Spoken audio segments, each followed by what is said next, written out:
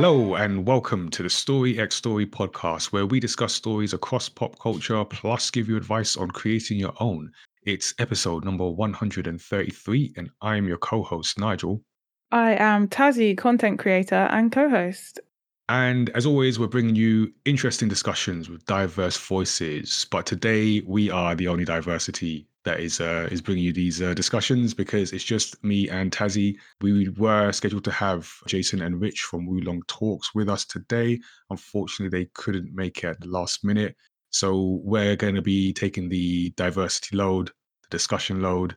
Yeah, you're stuck with us, basically. That's the upshot of Just that. our two viewpoints, which often That's are it. from very similar standpoints. Yeah, that is true. So I don't know, listen to this and then go speak to a random person to get an alternative view. Sorry. But we are going to have a good chat about Ant-Man and the Wasp.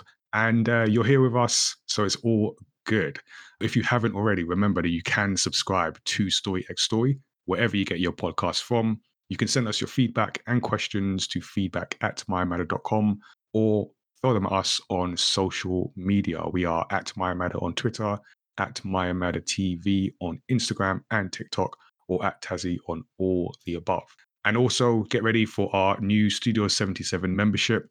We're working on this in the background, and it's going to be coming at some point in spring. It will give you access to video content, digital comic and illustration content from the MyMatter universe, and early access to tickets for all MyMatter events and more to come.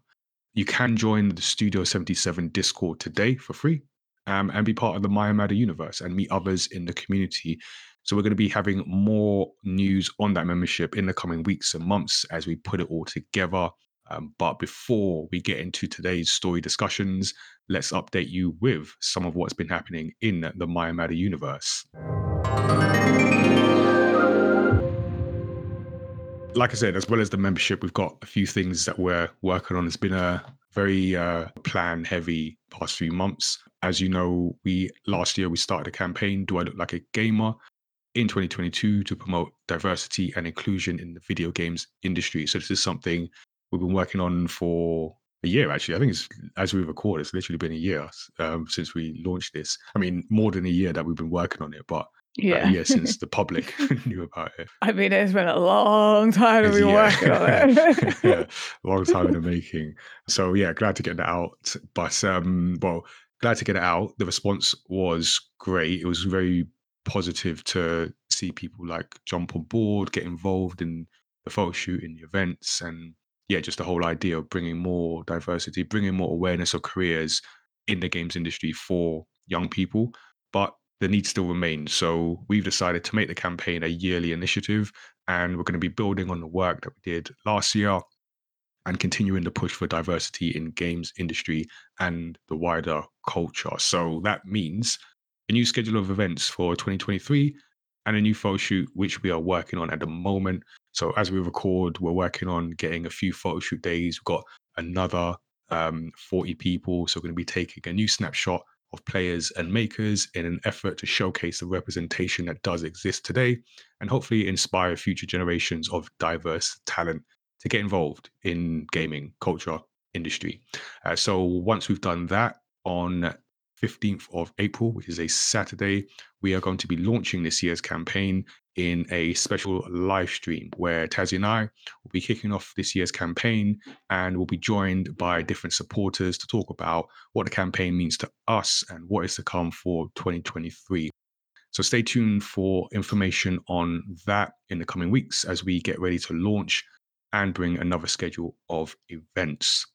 And speaking of other events, we have our Studio 77 activities for the month. So each month we have a show called Casual Conversations with Comic Creators, where I talk with comic creators. So speaking with different creators about themselves. So the aim is to uncover the human being behind the art form, get to know the people who make the great art and comics that we enjoy. And our next episode will be on Wednesday, the 15th of March with Japanese manga artist Inko, who we've known for a number of years.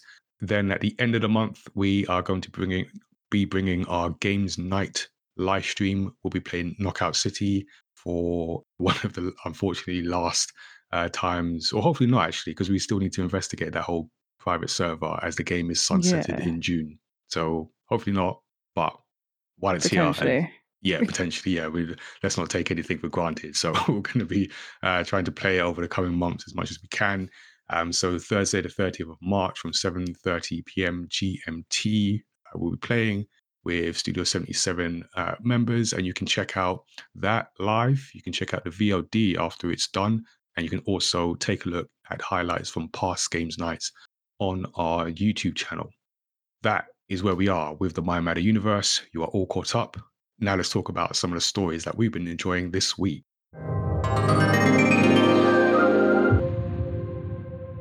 So this is the part where we have a little bit of a spoiler-free discussion on what stories everyone has been reading, watching, or playing. Usually we'd start with our guests, but we don't have any. So actually, I'm going to suggest that we do like a back and forth. Okay, just to we're keep mixing it, this up. Yeah, keep it fresh. We did not plan for this, so let's see how this goes. We're going to freestyle this. So I'll let you know one of the stories that I've been involved in recently. You say been involved in, like some... It feels like it when you get invested, and that feels like you're part of the journey. Just came back from the wrap-up party. Yeah. Let me tell you all about it.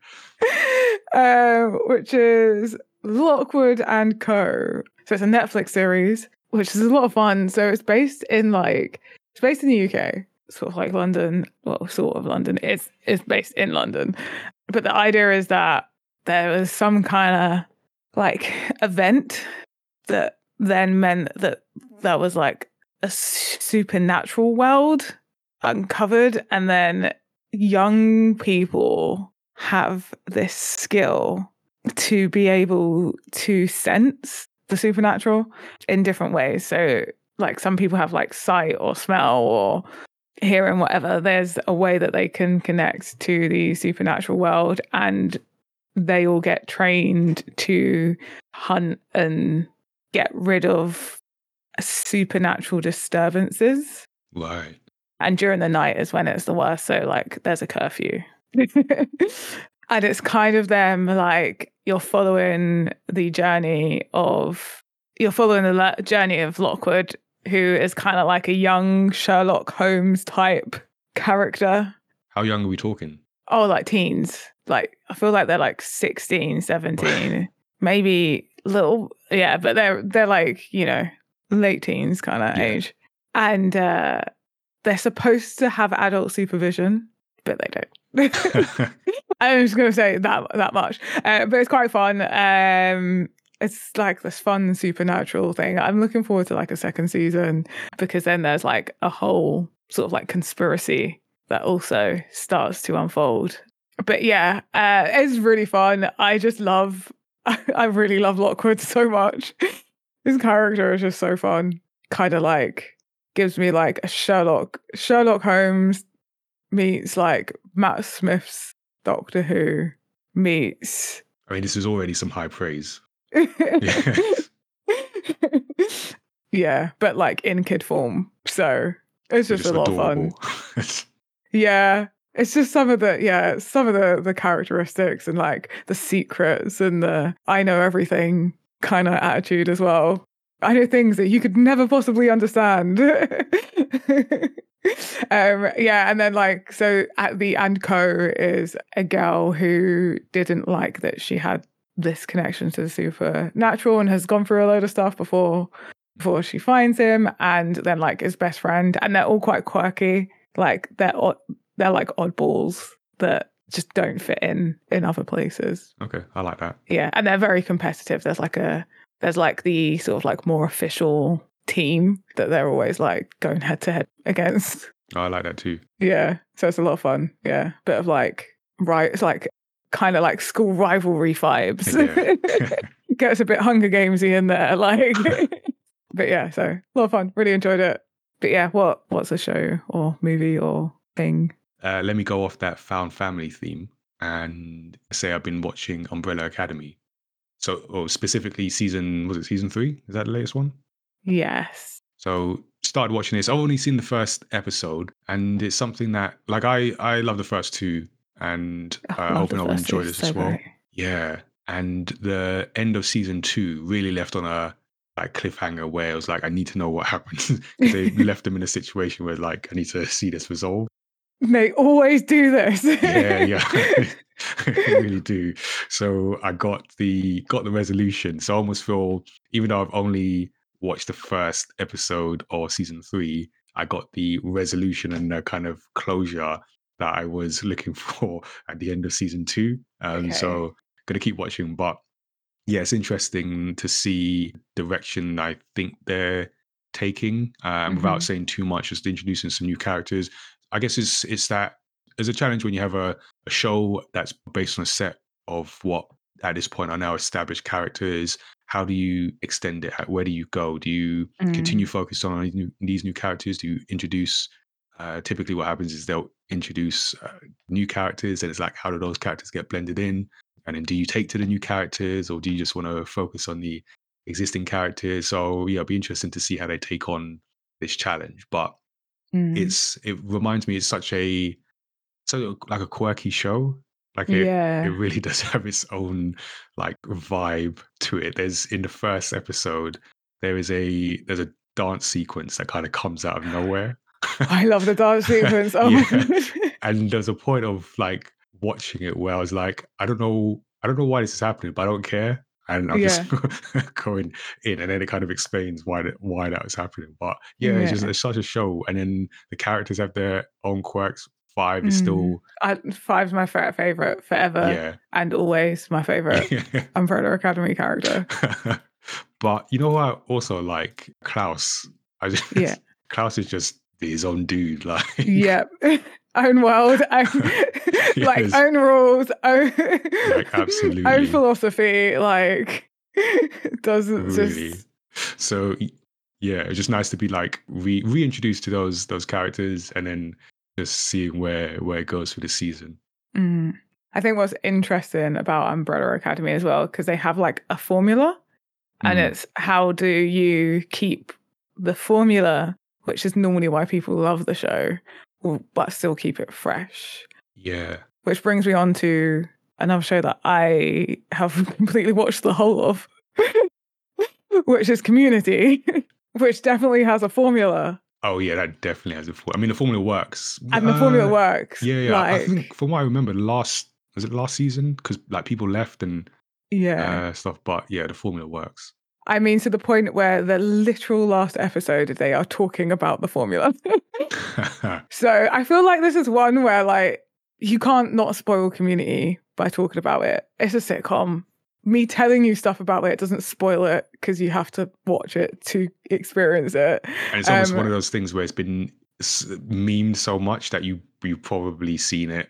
Yeah, like there was memes that I like. There's things that I knew from the memes, but I'd watched one episode years ago, and it was like, and then a friend showed me a specific episode, and to be specific for those that have watched it, the first paintball episode, and I was like, this show is great. Let me go back and watch it from the beginning so I know who everyone is, and like I understand where they fit into this jigsaw. And then I was like, this is such a great show.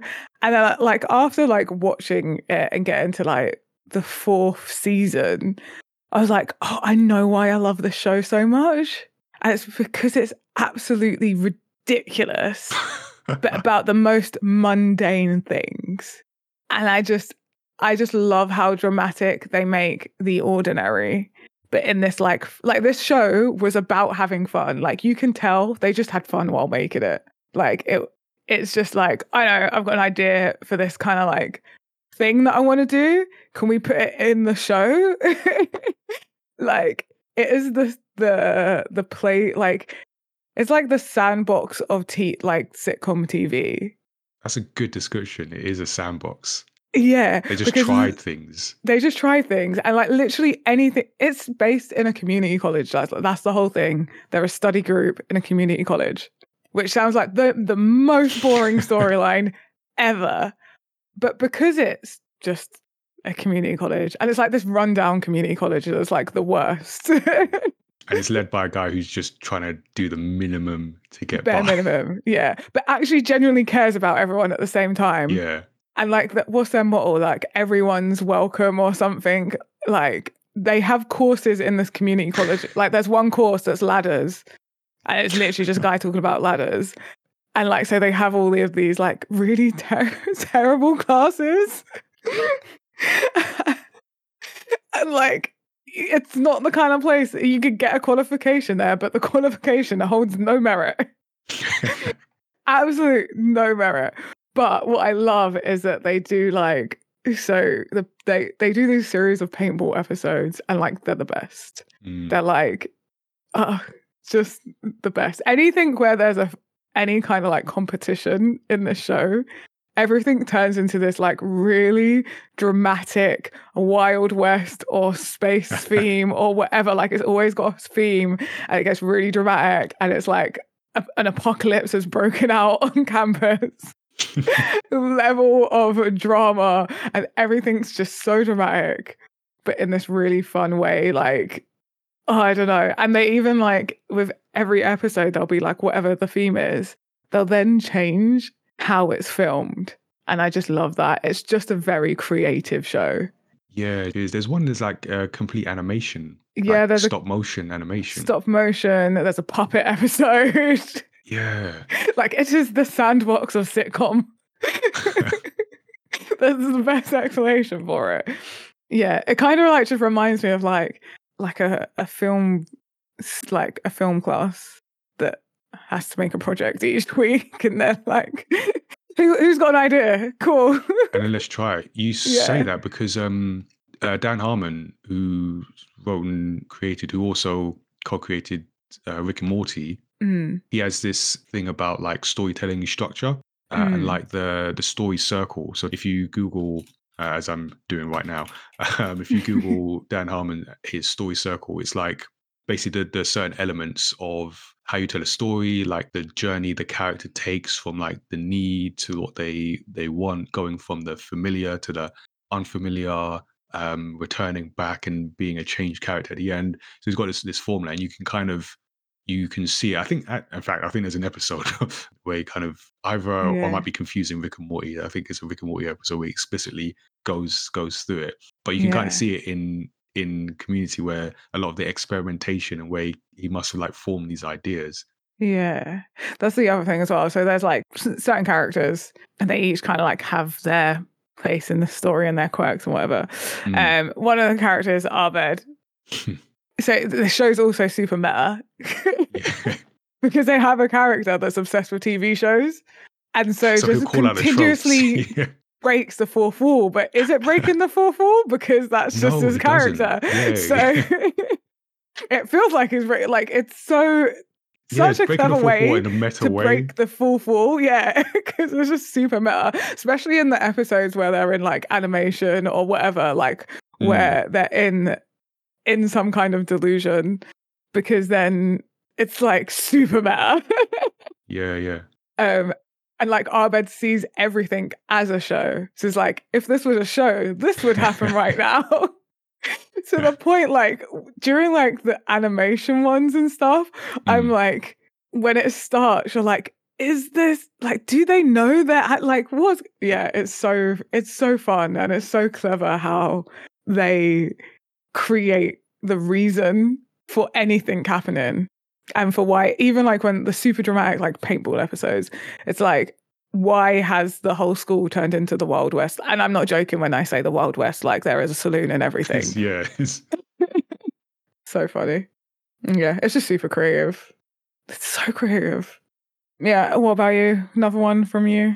Another one from me, I will say Castlevania. So I finished season, was it 3 seasons, 4 seasons? All the seasons of Castlevania, which is really good. Have you seen this? I've watched the first season. Yeah. But I haven't gone back to it since, and I can't even really remember, because it was like when it first came out that I watched that. Yeah, it's I was surprised by this show. So I watched it having heard like, oh, it's a really good show. but I feel it was never, or at least that I noticed, never on a wider scale, like as much recognition as I feel it probably should deserve, at least outside of the people who already know. Mm. And the way it progresses is very much a sort of a story told over 4 seasons. So 32 episodes, 4 seasons, and it reminds me. I mean, it's nothing like this show, but it reminds me of the way Avatar: The Last Airbender was really like one story told over 3 seasons. This is Okay, yeah. like one story told over 4 seasons, so it comes to a close, like a natural or supernatural closure by the end. And yeah, it centers on three main characters. So you've got Trevor Belmont, you've got Alucard, and you've got Cypher, who is so Trevor Belmont is like a, I don't know, a monster hunter. Basically comes from a family of monster hunters, specifically vampires. You've got the Alucard, who's the half human, half vampire son of Dracula. And then you've got Cypher, who belongs to this group called the Speakers, who are magicians who, yeah, I guess, yeah, they deal with magic. Sorry, when I said magicians, I was like, that makes it sound like, I don't know, David Blaine or something. But no, they do magic. And he's very powerful. And it's sort of the three of them taking on Dracula and just vampire and monster race. But it's quite deep. Like, I think I brought this up when I started watching the first season, and it reminded me a lot of Game of Thrones in the way that there's different factions all maneuvering for power, and Mm. then the way the first season ends reminded me of the way the first season of Game of Thrones ended in certain ways. But just the level of, it's very mature, very violent, so mature in that sense as well. But very mature storytelling. It's thoughtful. It's just, there's a lot where, sometimes you get shows you can watch with some and just put on in the background. Yeah. This is not one of them. This Yeah, is one you and have you to have to pay pay attention. attention. Yeah, and not in a like, because there's so much like detail or like technical things happening. Just it's very serious stuff that's happening. It's like, okay, I need to pay attention to this. The voice acting is one of the things that got me, even when the animation didn't quite capture me, but the voice acting got me. I feel it was very well voice acted, and yeah, just the journey of the characters, the growth of the characters, the stuff they go through. It's just very interesting. Like, really well done show. I do need to go back to it and like give it another go.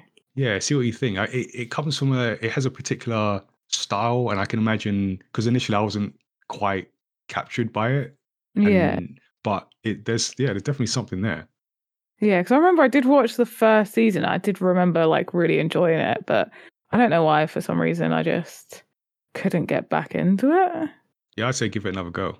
Sometimes you just need to be in the right mood for something, I guess, or like Yeah, and I feel this is one of those shows you kind of. There were times where like I wasn't really in the mood to watch that, and I put off like going to the next season for a little while. But yeah, so I totally get that. there's like just two more for me that I want to talk about. So I might do my two and then throw it back to you because I think it will go nicely. So Lookism, did I mention it before? Never heard of it. Okay, so Lookism is, I'm pretty sure it's a like Korean anime. It's on Netflix. It is very interesting. So I don't want to spoil it, so I'm going to get the official description of it so that I can not spoil anything. Okay, here's one. In a society that favors good looks, a high school outcast leads a double life, switching between his two bodies that are polar opposites in appearance. So that is kind of like the official thingy on it. It was originally a webtoon. Oh wow! So from webtoon to Netflix. Yes. Impressive. That's pretty impressive, but it is like such a good story. It's so well made, and yeah, so there's this character that has two bodies. Initially was like really bullied, and then kind of gets a second body that's really good looking by like the standards. So yeah, it's just kind of like really interesting, like going through how this character behaves and how they are treated in both their bodies. That's a very interesting premise. Yeah. And it's definitely one that if you watch, it's good to know, like, how did you feel about the character as their handsome self and as their not so handsome self? Because my friend watched it and my friend was like, oh, so how did you feel about, did you feel sorry for him? I was like, I didn't actually. Because it's not as clear cut as like, oh, they're a good person. They've just like not been blessed with good looks. They learn a lot from then being treated in a different way. But yeah, it's really fun. And there's like this crew in there that are like, they're pretty good looking themselves, but they use their looks for good, I guess. But yeah, definitely one to check out without saying too much. Just, you have to go watch it. It's not that long. And I just recommend everyone watches it. Feel like this is like one to just develop you as a human being to watch it. You're selling me. And then I finally finished It Takes Two. Oh, nice. So me and my friend finally sat down and played the last bit. We realized that we was on the last chapter all along. It's been like a year, I think, since we initially started it, since the last time we played. It's a journey. Yeah, it's been a journey. And it's just such a great game. It's the one problem, it's not a problem with it, but it can be a challenge in completing it, is that you have to play it with two people. And it's kind of like, if you finish it, if you start it with one person and don't finish it with them, it's a bit like watching a show when you've started watching a show with someone and you like don't watch it with them. But even worse, because you have to play with them, so it's so so you've literally played with someone else. Yeah, that's like cheating. It's feeling like, it's definitely like cheating. And it feels like it even more because of the nature of the game. Because it's going through a story of a broken marriage and how they're like, it is their journey of repairing this marriage through their child's like toys.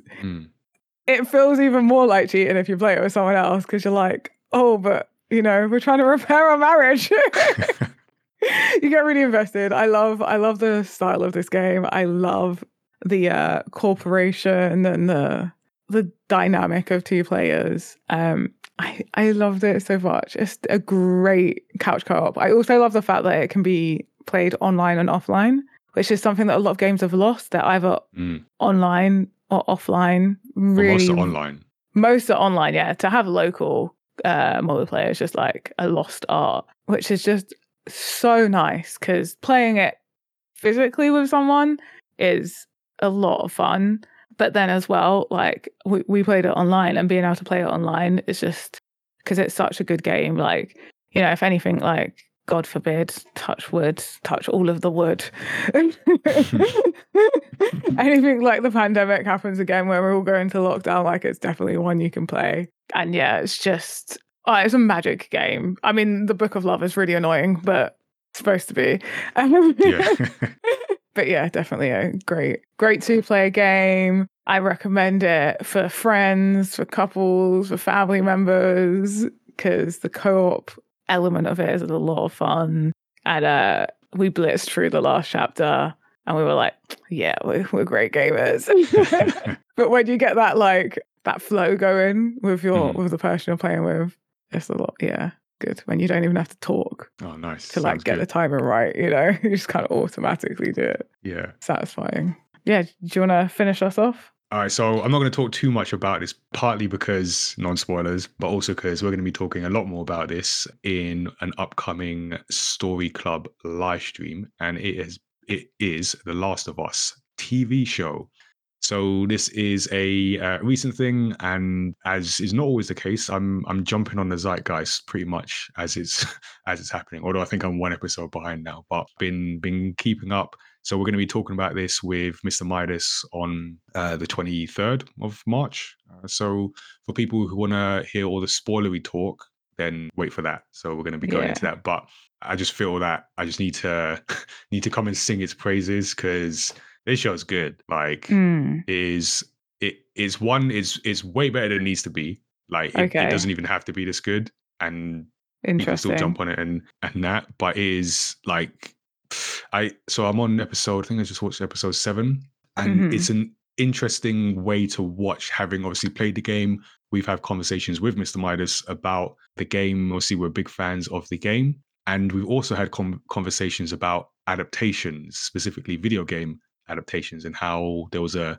long patch of time where they had not been great. And we've talked about that. See, in recent times, there've been a lot of good ones. This is one of the best ones, I would say. Interesting. Yeah, and then seeing how they have the approach they've taken to adaptation, because obviously it's not necessarily one for one. There's things they've changed for the medium and just for the time they have. Because you're talking about multi-hour game plus DLC into, I think it's 9 episodes of television. So you've got to make some decisions there in terms of what you keep, what you highlight, and yeah, but just the performances.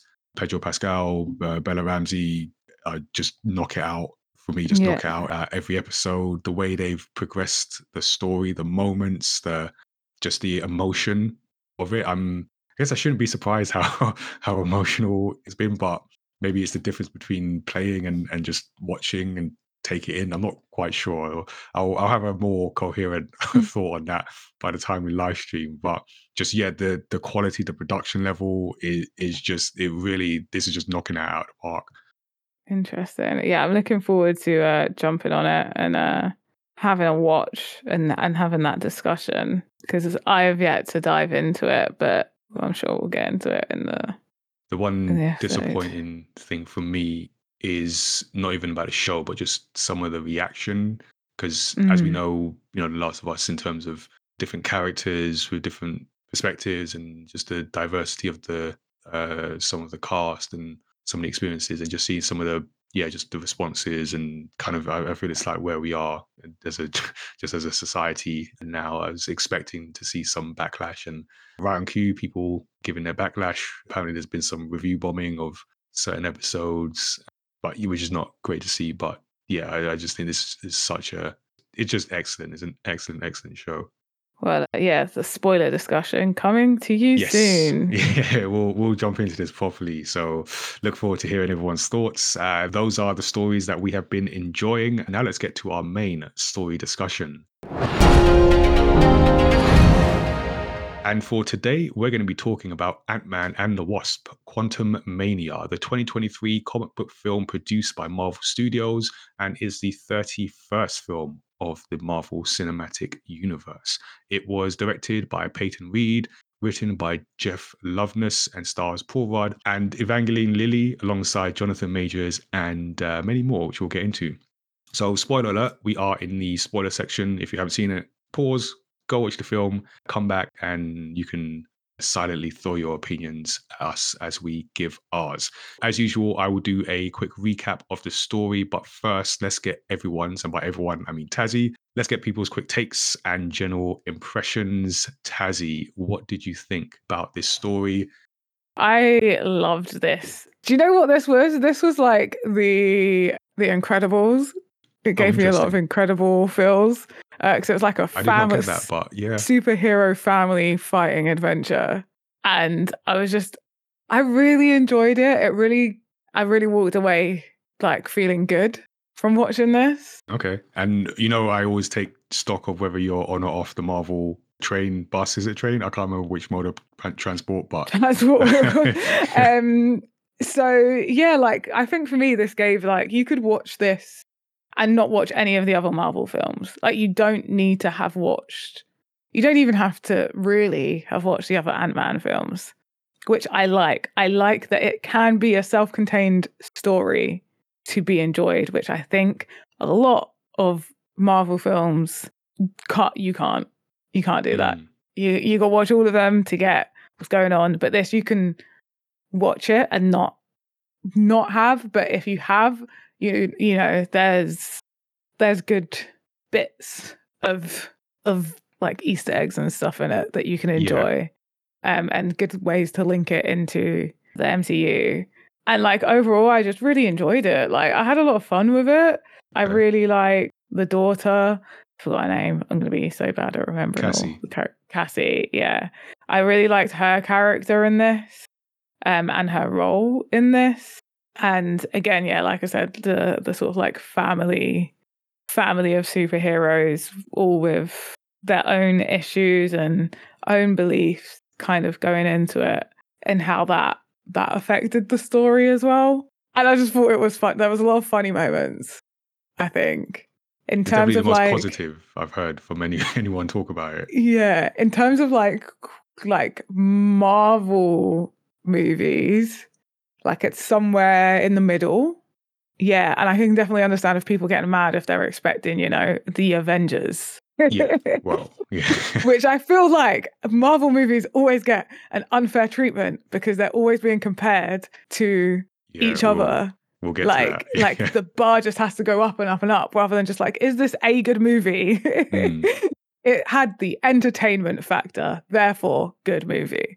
There you go. Okay. That is definitely the most positive I've heard since my general awareness of this film goes. So I don't actively avoid trailers. I'm just not as eager to go and catch all the latest trailer and find all the Easter eggs that are hidden in the 2 minutes. So I think I'd seen the first trailer once and that was it because I was going to see it. So yeah, I didn't watch any of them.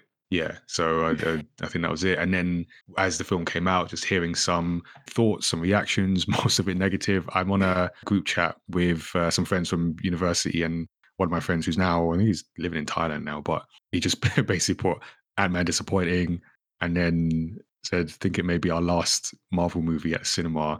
And just general, yeah. So I was like, oh, that doesn't sound good. And then I started seeing some of the stuff online saying this is the worst ever. And for those who've been listening to the podcast for a while will know we reviewed, well, not reviewed, we don't do reviews here, but we talked about we spoke about Thor. Oh god, Love and Thunder. That was terrible. So I am generally, even though I acknowledge that not every Marvel film has been great, some better than others, there have been a few worse ones.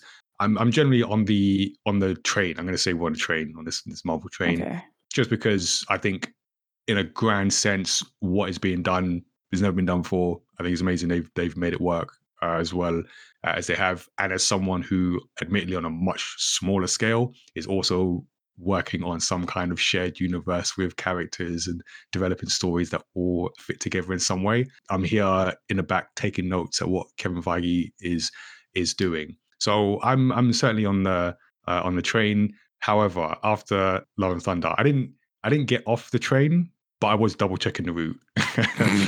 And if you've ever been on a taxi, we're talking about all forms of transport here, on a taxi, and you feel the driver like, are they going the right way? And you just open up Google Maps just to double check, and like, because I feel I know where we should be going. I just don't look where we should be going. That's where I was after Love and Thunder, because that was not a good film. That was a terrible film. Terrible film. So imagine my surprise when I hear Ant-Man Quantumania is the worst Marvel film. Can't be worse than clearly they haven't watched Thor Love and Thunder, because I don't know how they're comparable. Me neither. And I said this to there's a couple of groups I'm on where I said it just can't be worse, and it's not. So I feel me and Tezzy are here to put up a defense of Ant-Man. And I know, admittedly, that's a very low bar. It's not the worst of 31 films, but we'll get to it. And there are some criticisms. I'll try and do the storytelling thing and pick out some things. Yeah. But it's decent. Like, I think it's a good film. Yeah. It's like I feel, and I'll talk a bit more about this as we go, that, like you said, Tazzy, I feel there's what's that phrase? Comparison is a thief of joy. Or so I feel that's kind of where we're at with Marvel, because everything is, it's not like da-da-da. Oh, it's not. Yeah. It's like, and as well, can we compare it to like the extended universe of films? Like, stop comparing them to each other. There are going to be better Marvel films, and there are going to be ones that like aren't as great, but on the like scale of films.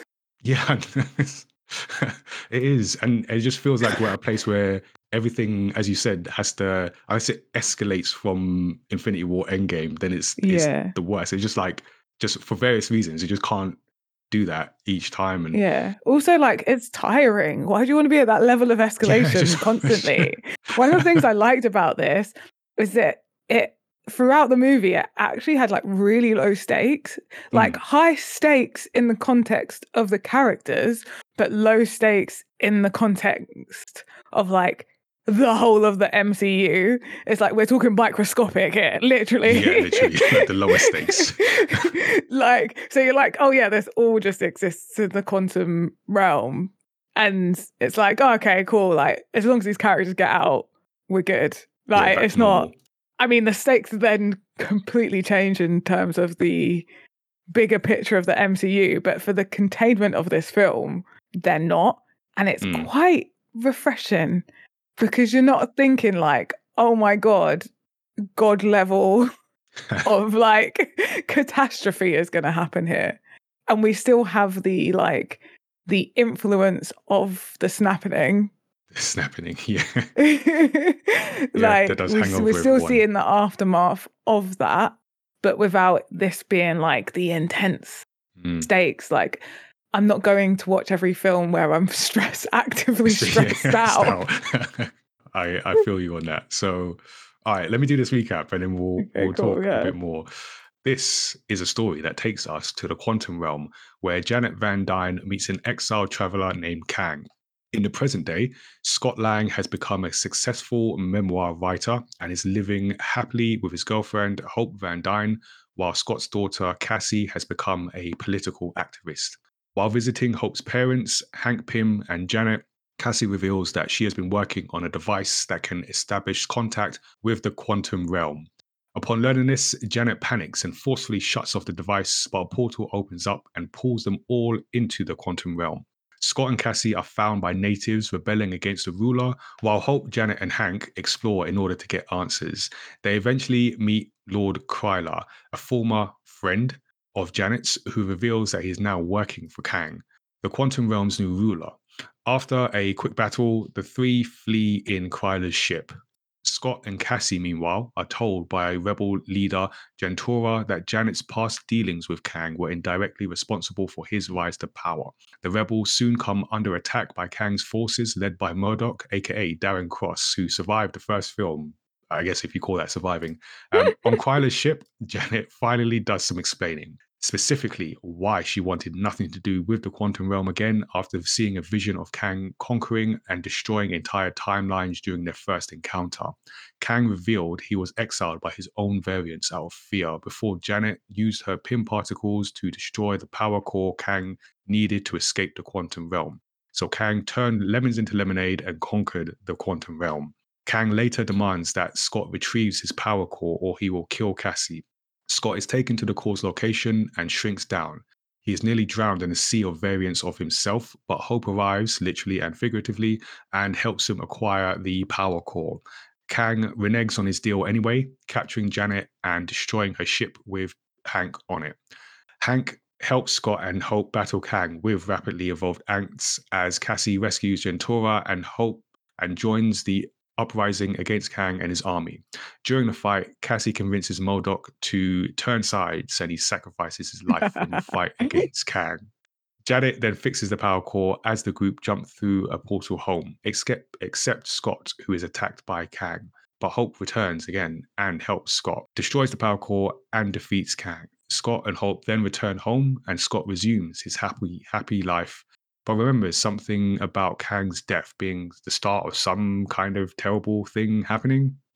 The end, but it's not really because it's a Marvel film. So stuck around for the mid-credit scene where we see numerous variants of Kang who are concerned by Earth 616's version and his increasing interest in the multiverse and plan their uprising.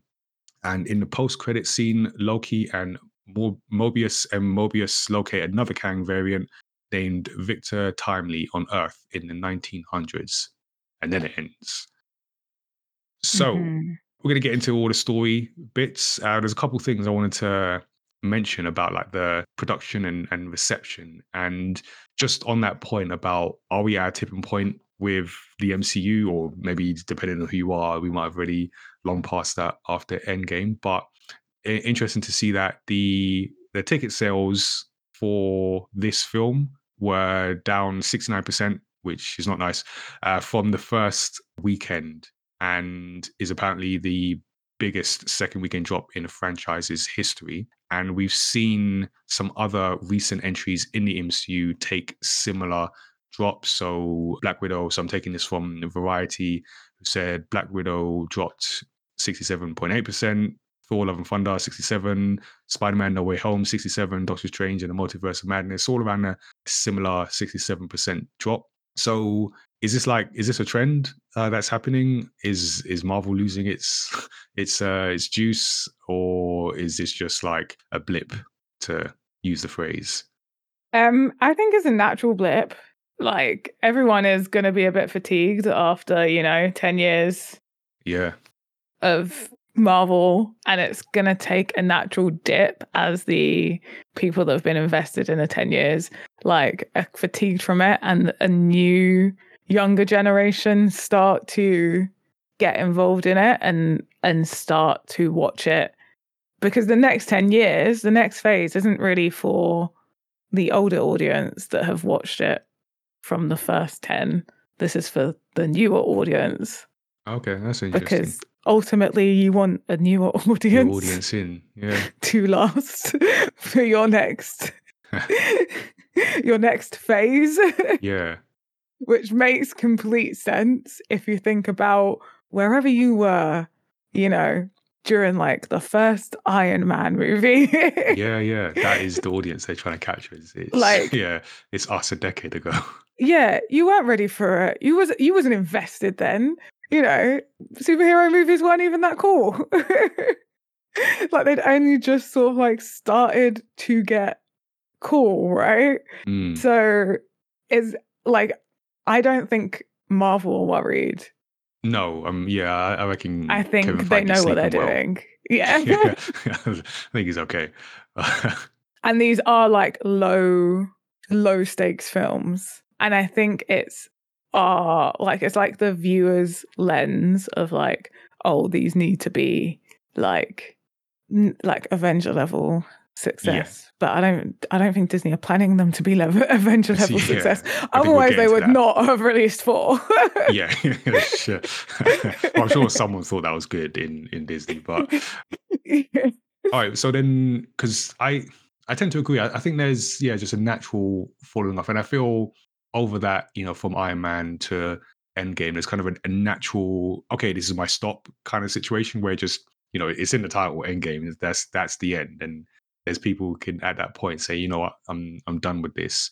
What's interesting to me is it almost seems to be, I don't know, it feels like sport to just like hate on Marvel films, and not that they haven't, some of them haven't deserved it, and we'll get to some of the criticisms of this film. I bring some of those in, but the other thing I wanted to mention is, we looked at the numbers, but I always like to remember with things like this, there's a human side to it as well. And as I was putting the notes together, just taking this piece also from Variety, and just talked about the response to the responses from the writer. So this is a quote from Variety that says, Ant-Man and the Wasp: Quantumania screenwriter Jeff Loveness told about the film sort of opening and critics hating the movie, which took him by surprise. So he said, I was in a pretty low spot. Those were not good reviews. And I was like, what the? I'm really proud of what I wrote for Jonathan Majors and Michelle Pfeiffer. He said, I thought that was good stuff, and so I was just despondent and I was really sad about it. And that has a bit of a happier ending, but he later got into better spirits after he decided to attend a public screening of Quantumania and got to hear sort of the audience members laughing at his jokes. And he said, I'm like, goddamn, no, the reviews are wrong. I'm right. MODOK is great. And I'm happy with it overall. I think I learned how to take a punch this week. And now I learn that it's not too bad. I can just get on with making things. And that journey, I resonated with that journey, again, at much lower scale, but sort of resonated with that as a creator, just making something and then just putting it out for like just anyone to feedback, which is the idea. They're making films for public consumption, but then you're still you're still human. You're still like, oh, people really hate it, and like, oh no, wait, some people like it. Oh no, we're good. We're good again. And it's a tough one, and also Tazzy, you're creative as well. How do you respond to that, and how do you feel about like when you put your work out to the public? Is that a familiar roller coaster ride? Yeah, sometimes I get that feeling, but a lot of the time I don't, because I'm like, cool, yeah, I don't care. Especially when it's like random people on the internet that never really paid any attention to your content before, and then Right. they do, and it's like negative, and it's like, well, why do I care? But obviously, if I can imagine if you're making like a Marvel movie Yeah, the where different stakes, thousands of right? people Yeah. are gonna watch it, and you're getting reviews which are a lot more kind of weighted opinions, because Mm. that's how your career, Yeah. that's It kind of the impacts that. reflection that you see of your career. Not Yeah. that your career is actually rated on that, but that's the feedback that you receive. It's not like if you're working like a day job, like, I don't know, retail, where the feedback you receive is quite immediate, and it's like, you know, face value. It's the person that's in front of you, it's your co-workers. This is like the feedback of a creative, and a filmmaker is like the reviews. You don't get to sit in the cinema and see the Every people single that are person. enjoying. Yeah, every single person. You don't get to see the impact that it's making for, you know, just someone who went to go and watch a movie in the cinema. You're getting the feedback from the people whose job Who felt so it is strongly to that- criticize. They criticize, yeah. And even if it's, you know, not a movie critic, but a movie reviewer, like, they're probably going to get more clicks on a negative review anyway. It's hard to take away that, wait, this isn't about me. And it's hard to see like the reaction, because yeah, there's going to be people that don't like it, but it doesn't matter. Like, the people that like it are the people that matter. Not to say you shouldn't take on like constructive criticism. Yeah, for things sure. that are going to help you grow and thrive and you know, get to that next level. Yeah. But that's not what this is. So yeah, like, it is like, people should definitely have their opinions on things, and that's fine. But yeah, again, like, I think it's unfair. It's definitely unfair for the creator. I think if you work on a Marvel movie, you have to be prepared.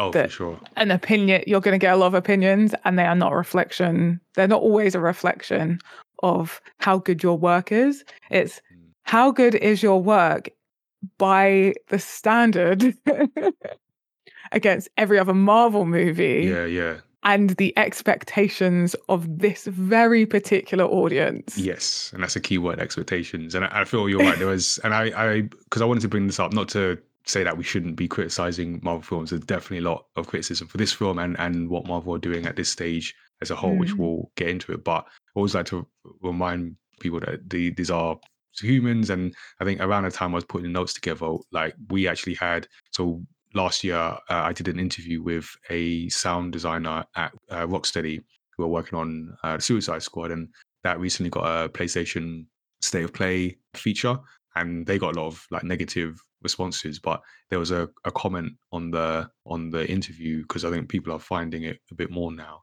and they said, "Oh, you know, I saw her on the State of Play, and she was really cool, and there was a really good interview, or at least they thought it was a good interview." And I just sort of put a response, you know, it's important to remember these are people, the people that are are making these things, and for the most part trying to do the best.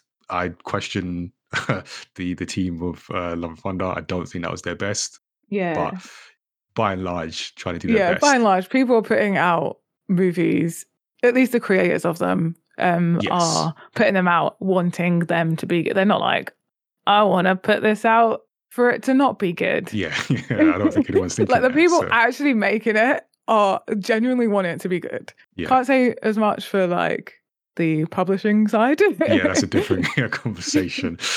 All right, so with that, we've done that. We can get into the content, the narrative of this story, and I do have some criticisms that we can talk about, but the stuff I did really like. And from a narrative perspective, and just looking at the world building, so like, this is a film that takes place by and large in the quantum realm. It's kind of like a thick sandwich of like some bits in the real world, but then the most of it is like on either end is like the real world, but in the middle it's this thick quantum realm filling. Yeah, this is like one of those triple meat sandwiches. There you go. Yeah, for sure. So yeah, we're quickly sucked into the quantum realm.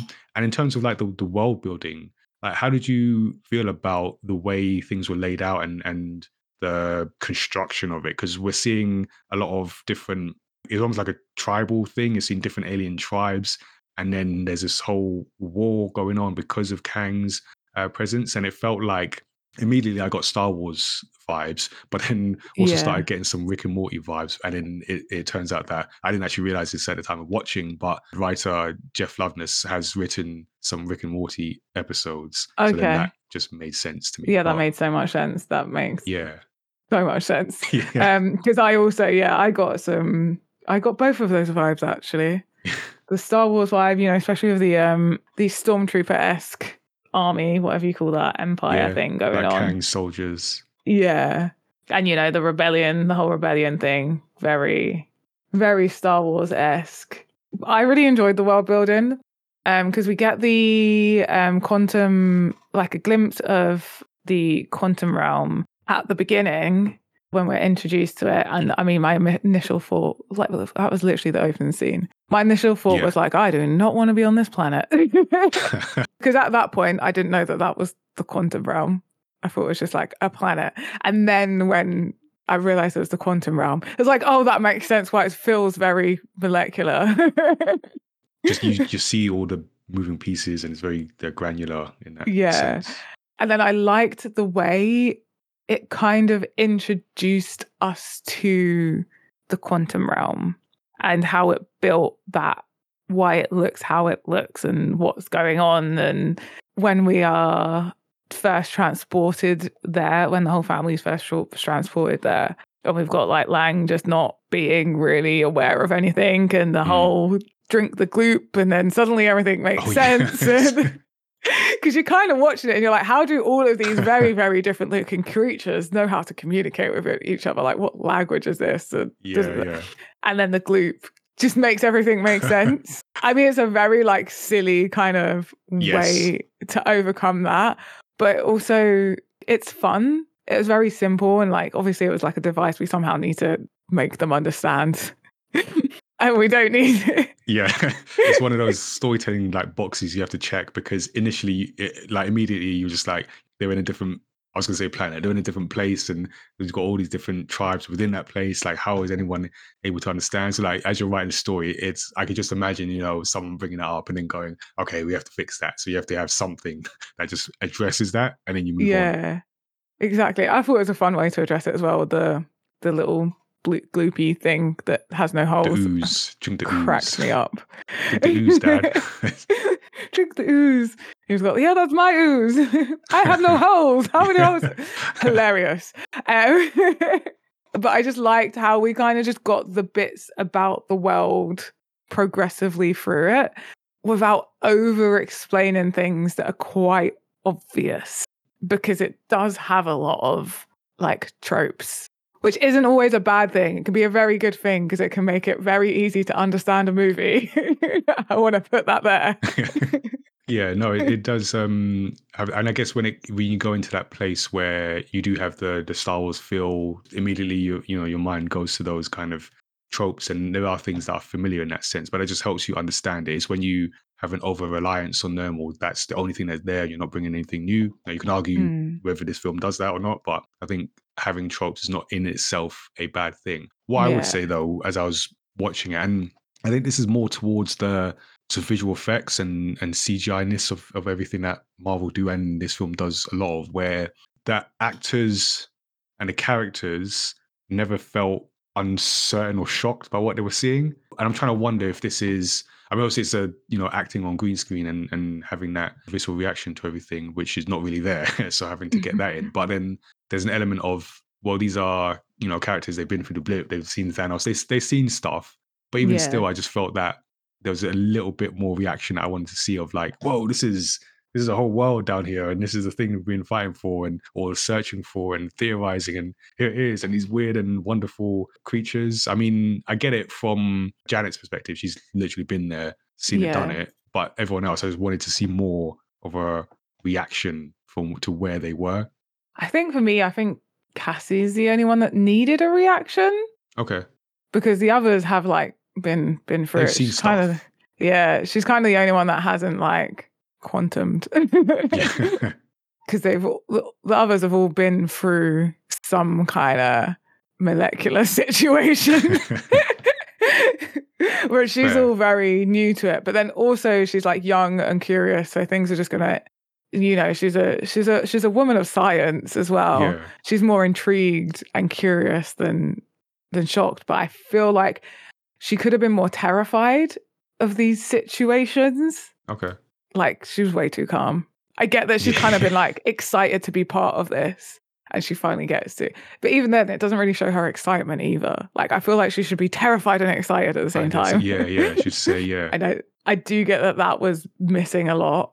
I think for Hope and Hank, I mean, I feel like Hank's just not shocked by anything in general. Like, I think it's very in character for him to be not really fazed necessarily by things. Mm. And I think he was nicely fazed by the introduction of Kryler.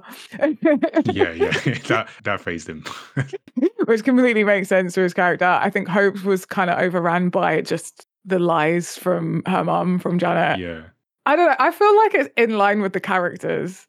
I get that maybe it could have been more reactive, but I also feel like it's in line with the characters. Yeah, I did consider that, and I think for me it was more of a it was more to do with the CGI, just the way you act when it's CGI versus when it's something practical, and I feel that slight just disconnect to where they were. Yeah, I feel there was a lot of world building happening, and for Ant-Man in particular, because I guess we're kind of used to it for the MCU as a whole, but you already touched on it, where Ant-Man is about the small scale stuff. So it was interesting to see this being a film that, even though it's everything's shot down to the quantum realm, when you're in the quantum realm, it was felt like a bigger scale. So there's almost like a shift in perspective for the Ant-Man series. Although I felt for the most part, they kept the focus on the small scale, in their case, like the family and the family dynamics. And like in the past, Ant-Man has always been the previous two, the palate cleansers. So after you get the larger sort of massive battles. So I think the previous Ant-Man films came after Avengers Age of Ultron and Avengers Infinity War. So you get just high peaks, very dramatic, and then you get Ant-Man, guy just being sent to prison for robbery and small scale stuff. So with a return, or someone's return to the quantum realm, I guess you're taking a different approach to that. And I was thinking, like, is there a danger? Because we have now Ant-Man on a, this isn't quite a Avengers level scale, but there's a lot happening, and it is setting up, or is part of the setup to that. Is there a danger of like the MCU formula almost removing the individual charm from some of its entries? Because we've now got like Ant-Man being the, introducing Kang and that level of threat. But then how do you feel about the balance to what's happening with the small scale versus the larger storytelling? I feel like this Ant-Man film got the balance right, because even though Kang is kind of like a more overall villain, in this instance, he's not. Like, he is, and he isn't at the same time. Yeah, but like in terms of like, because he's one of many versions of him, he's a Thanos, and at the same time he's not, because like, is this version of him the Thanos? Whereas, which one should we be afraid of? Well, I mean, he does some scary things in this, but he does some scary things, but also like this is all contained into like this quantum realm, and we're obviously scared of him getting out. But as long as he doesn't get out, it's only affecting this quantum realm. Yeah, but like Cassie says, there's still people here, and we gotta care about them too, Tassie. Which is like literally what I was just about to go on to.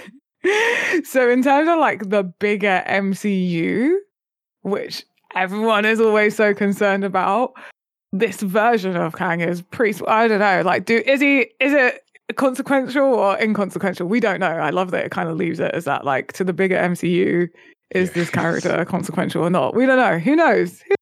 Let's just not worry about that. But then, like, in this place where there is equally, this is a universe in its own right. There's the point where Cassie's like, "Come on, Dad, we gotta help." And he was like, no, this got nothing to do with us. Yeah, let's just get our people and go. Just get out. And it's like, oh, come on. I'm like, I get your point because you have a daughter as well and you really want to protect her. And like, we could just go and not worry about this and just leave it here. But like, it is like, this is a colonizer.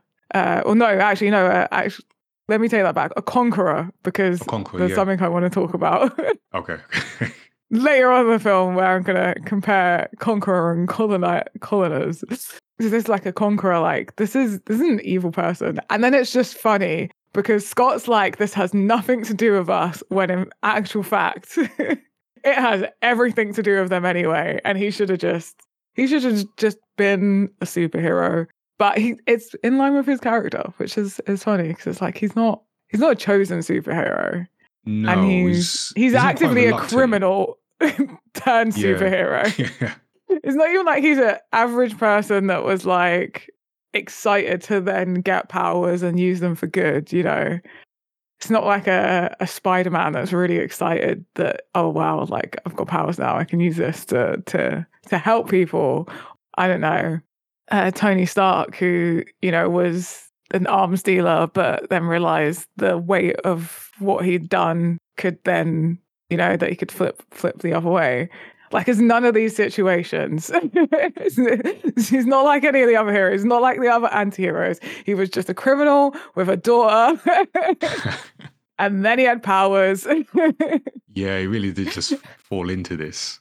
And then he kind of like just done the bare minimum, and it was cool to be part of the Avengers, and a lot of that was then like, oh, now I can be there for my daughter. Like, that was his arc of progression, that was his growth, is that now I can be a good dad. The superhero stuff's like secondary. Yeah, that's just like his career. Yeah, you get some of that because not that he does what he does in this film just because of his daughter, but like you said, there's like Cassie's sort of pleading with him to do something, and he's like, oh, okay, cool. Yeah, it's not his first fault. It's not his immediate reaction. It isn't to save people.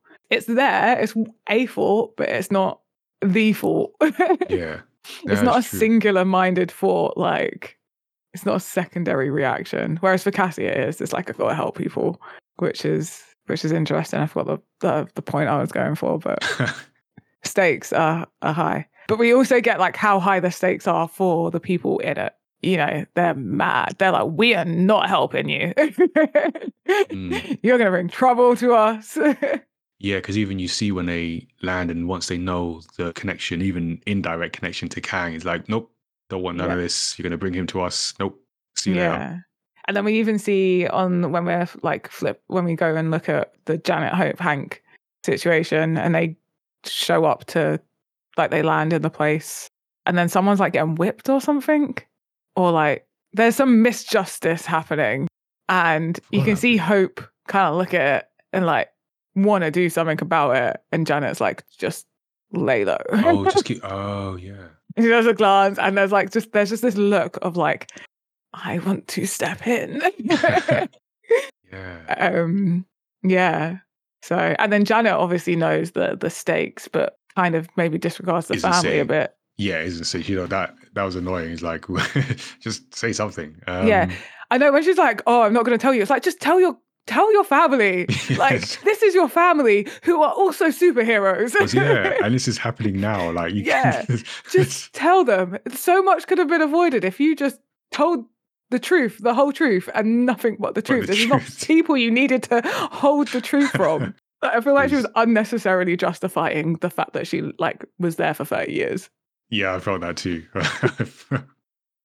Just say something. Did at not one point believe her leaving the quantum realm, and now they think that maybe they should do some family therapy sessions. I don't think therapy exists in the MCU. Apparently not. Although, Steve Rogers and Natasha went to that post blip. Oh yeah, so it circle. Does. Just I guess. Not for them. Not for them, yeah. I guess it's a reflection of society that we're still not quite there yet. So maybe it's just realism. Yeah. So all right. So then we have the world and how it was told, the world building.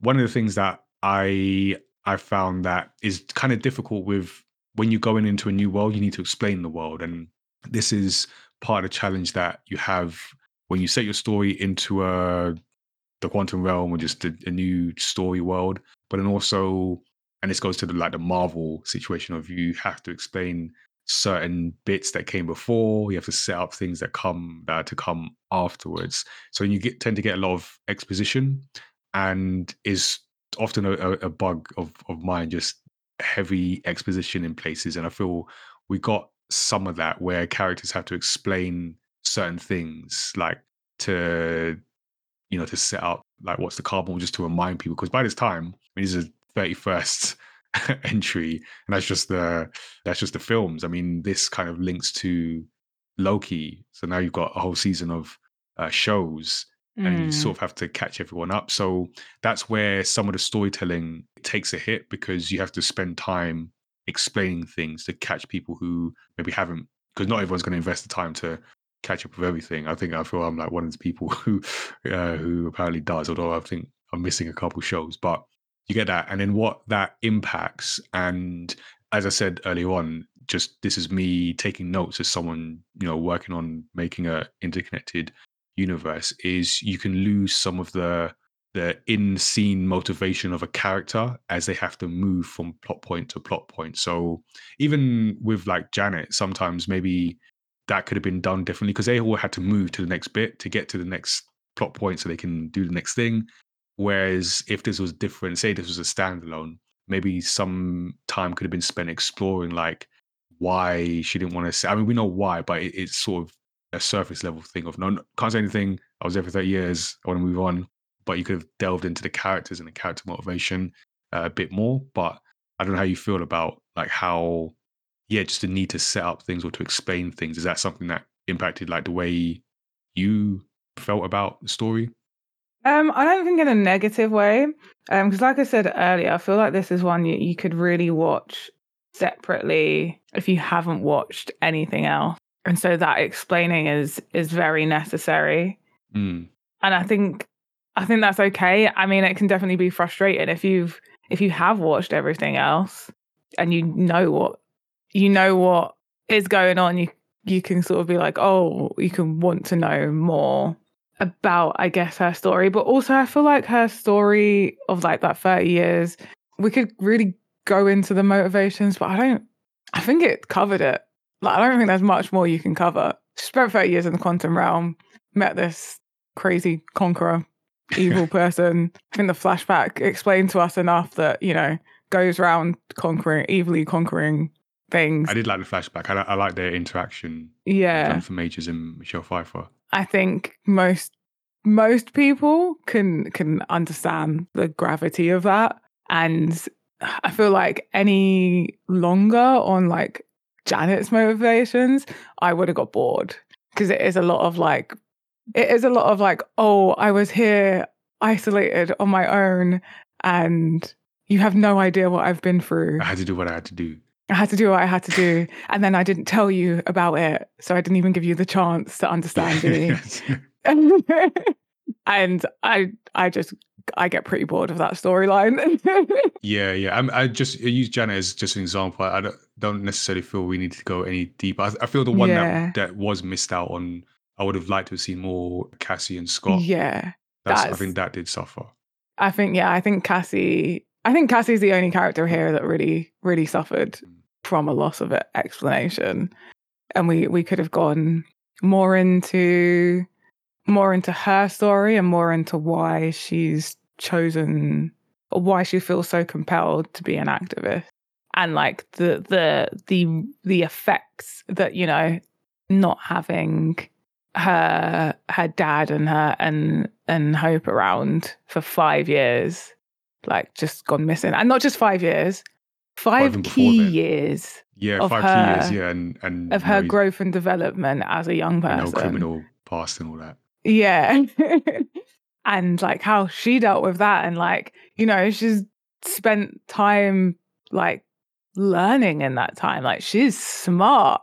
We're just thrown into the fact that, oh yeah, by the way, she has a suit. She built like some amazing piece of science that is just phenomenal for like her age, and we just kind of brush past that. We brush past the fact. Yeah, and that's kind of part of the issue. Is like it's there, so we understand it because you told us. It's the whole show don't tell or tell don't show. It's like you told us yes, but we don't necessarily feel it because you haven't spent the time because you need to set up this other stuff that's happening. I feel she's one of the characters that suffers from that. Yeah, I think she does. I think though also it's like it's Marvel as well, so I feel like they want to leave lots of openings for potential spin-offs and like they want to leave those openings, right? For sure. And that is because we've spoken about this in past Marvel. I think Doctor Strange and there was another thing where I mentioned it, and it was like this is the challenge of like from a storytelling perspective of what Marvel are doing, because it is all a balancing act, and they've got their spreadsheet or however they keep their plans, and of this character is introduced here and then they get their next bit of development here, but then it means sometimes characters suffer. So we might get more from Cassie in something else, but then in this one we're seeing that part of the story take a hit because of that, and it's like how do you properly manage that? Yeah, and I think any extended universe is always going to have that problem. I think it is the trade-off that we get from having this. And it is all a trade-off. Yeah. And like, I mean, it's better than a movie or a show where you lose all of that for no reason. Right. When it's like you just cut it down for no reason. Like and at least this is like the other side. Yeah, at least this is like maybe there's a possibility that we'll find this at some point. That we'll get this missing puzzle piece. Yeah. So I think it's a fair trade-off. Okay. All right, so it didn't impact your enjoyment. No, because we still got the essence of Cassie. We still understood her. All right, I want to mention we'll talk a bit more about the characters. I want to mention the CGI, and I'm realizing this is a me thing, or I think other people have this. Just seeing some of the notes that I put together, but just CGI for me in films is not quite a turn off, but it sometimes I check out. Just CGI, if it's not done right. And when I say done right, not necessarily the quality, although we can talk about that, but just, I don't know, the placement or the reliance on it, just something switches off. And then more recently when watching Doctor Strange, and that starts very CGI heavy. And I remember in the first few minutes of that film just thinking, oh, I don't know if I'm going to like this because there's just so much CGI. And then I felt the same thing with Ant-Man. I kind of got used to it, but yeah, I don't know, just the CGI, it just doesn't always rub me the right way. And seeing as this film like is so reliant on CGI, I did think it would impact my enjoyment. I did get used to it, but I don't know how you felt about having so much of the film spent in this, just CGI. According to found that interesting quote from a website, Arkansas Online, they just called it a CGI hellscape of such soul dampening excess that their grounding is almost thoroughly lost. So that's one approach. What did you think? I mean, for me, bad CGI doesn't necessarily take me out of a movie. Terrible CGI will. Bad CGI, not so much. Depends. It depends on the line of terrible and bad. And with this, like, it was obviously very CGI heavy. Yeah. Because it had to be. And I don't think there was any moments where I felt like, ooh, I was too busy watching the film to think about it, if that made sense. Yeah, there was enough going on for it to not be an issue. It's not like in Black Panther with the suit, with Shuri's suit. Oh, okay. Oh, right. Where it was like, that was distracting. I think because that was so out of place and unnecessary to be that level. I mean, maybe it was necessary in production, but it felt unnecessary to be that CGI. But this, it was like, I mean, you're not going to get all of these creatures by not CGIing it. I mean, no, exactly. I mean, you could. It'd be very expensive practical effects and it would be worse.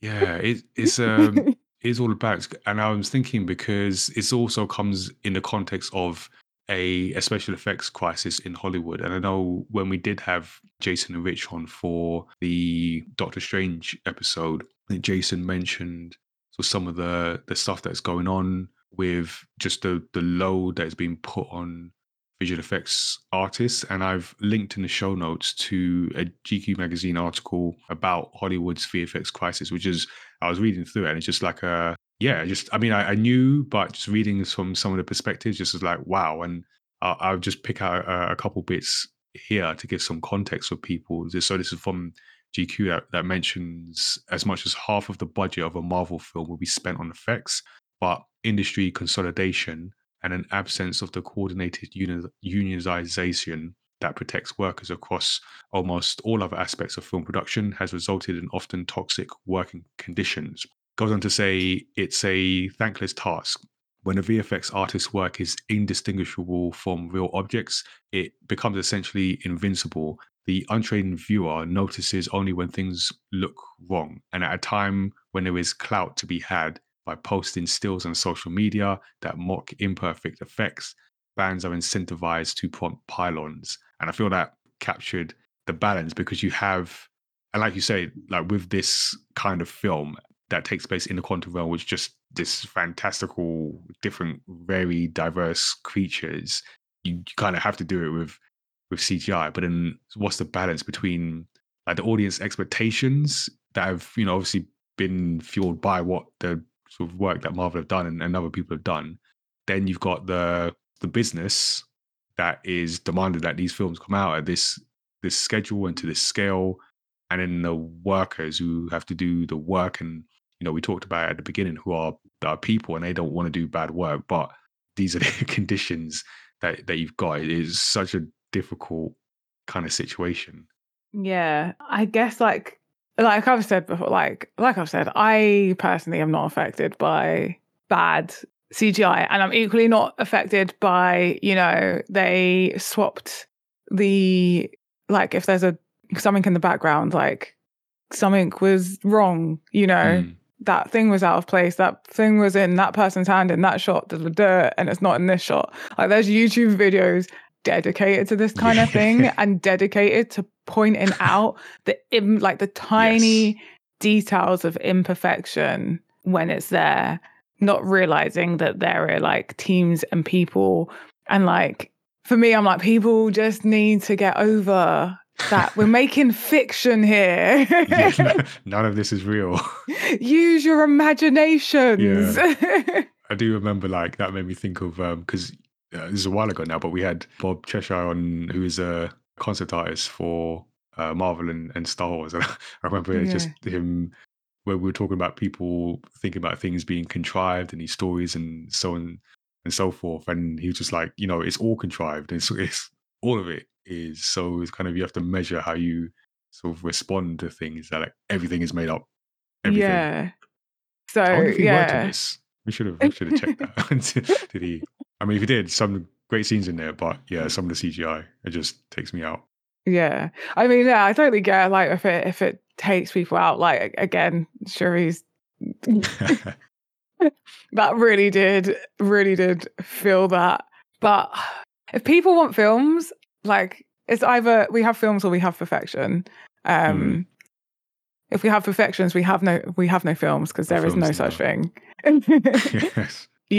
Even if we had perfect films that we'd pick out something, it would be. Yeah, we're just at that stage in, I don't know, humanity and social media. Yeah. We're just like in the GQ, just like we're incentivized to prompt pylons. Although I will say, I think the criticism, and we'll talk about this at the end as well, if I was going to bring it up, that I think there's an argument that Marvel could just do less. I mean, I understand, capitalism and stuff, but just, I think they'd get more from less. Maybe not more money, but just more quality. I don't think they would, though. If Marvel made less things, people would moan that there's not enough. That's and that's what I'm saying about the expectations. 100%. It'd be like, there's not enough Marvel films, even though they've released, like, I mean, this year, how many have they got coming out? Like 4 or 5? I think no, because they had to push some back. I think it's still 3 films. 3 films, and then okay. a bunch of shows. Yeah. So like, I don't know how many properties they've got coming, like things they've got coming out from their various properties. It's enough. Enough, yeah. Like we have enough entertainment to keep us entertained for the rest of the human existence. No, we don't. We need more. We always need more. But we need more. So it doesn't matter. It doesn't matter. Like whatever they do, it doesn't matter. There could be one incredibly great, like perfect film come out this year from Marvel, and then we'd be like, no, but it's not enough. It's not enough, yeah. Because we need. Where's all the others? Watch this already. Yeah. Where's this one? Where's that one? Where's the show that links all of it in between? And like there wouldn't be enough. And I feel like there's a balance. I mean, obviously there's the capitalism. Capitalism. That's a different kind of economy. I don't know. Yeah. Capitalism. Caterpillarism. Because we've been talking about insects. Yeah, there's the capitalism side, but then there's also the just spoiled society side. I guess what me and Tazzy are trying to say is give the multi-billion-dollar corporation a break.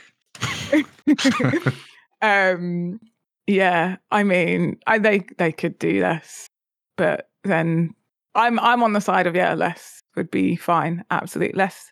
I think just less entertainment in general, less games, so I can actually play some of them.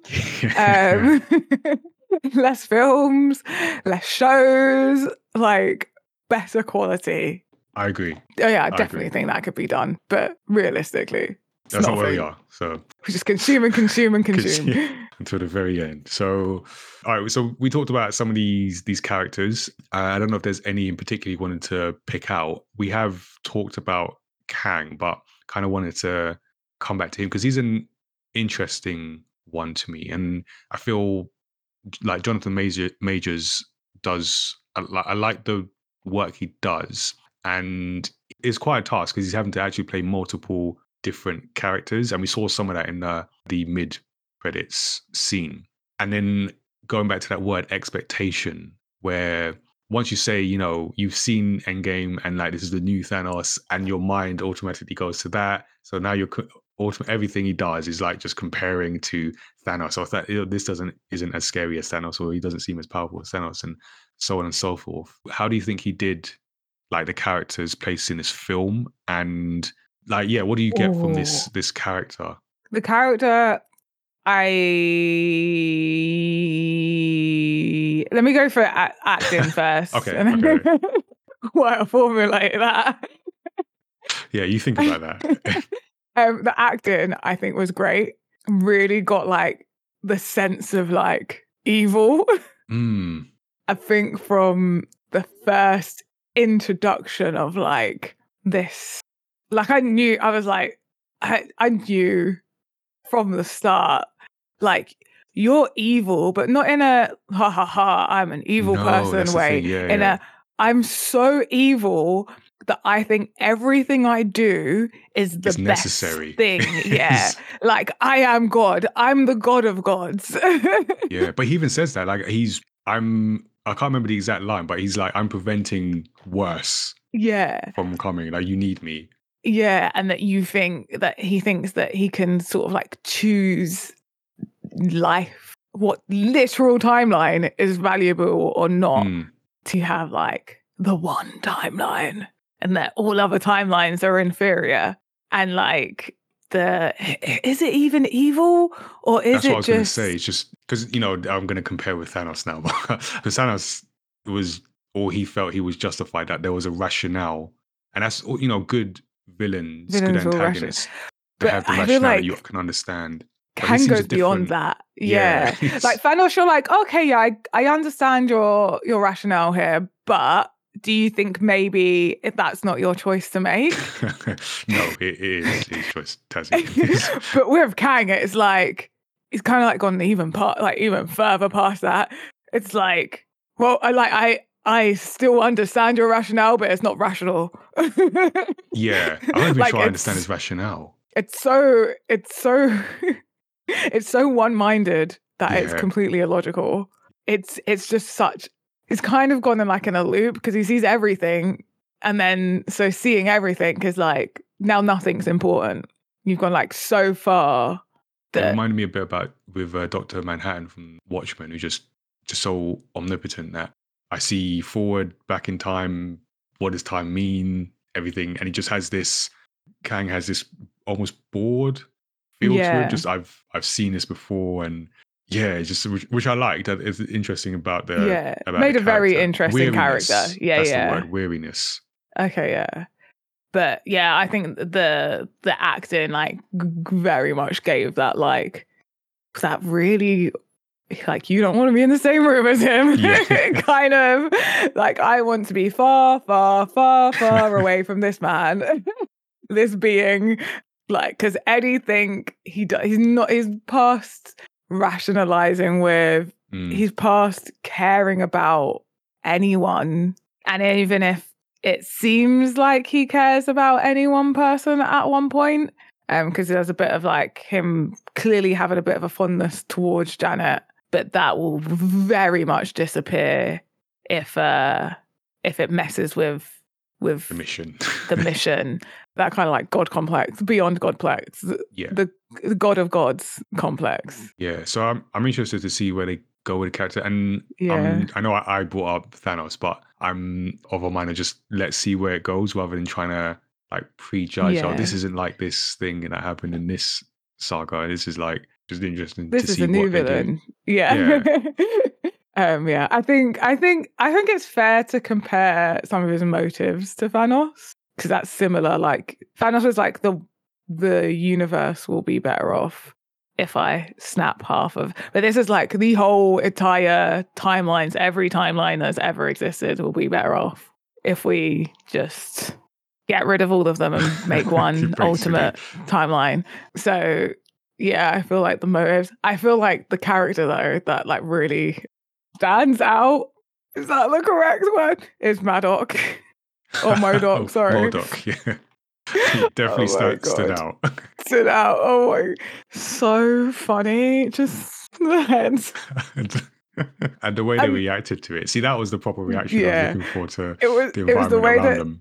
Yeah, they reacted to him and Terror. How he was completely seemed to be unaware of how ridiculous he looked.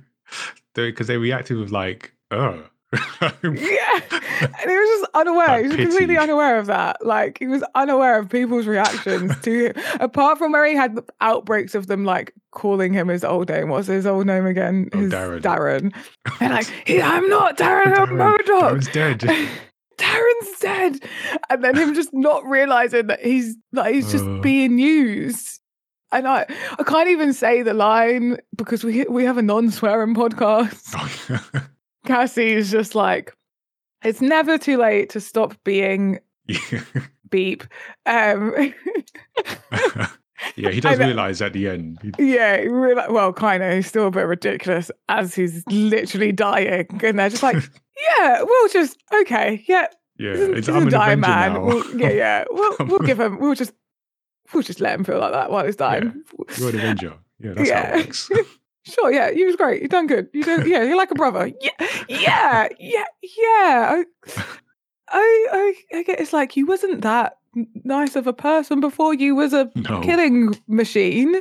That hasn't really changed, but okay, we'll go with that. You done better. We'll pretend that you done good. Tried. Yeah, you tried.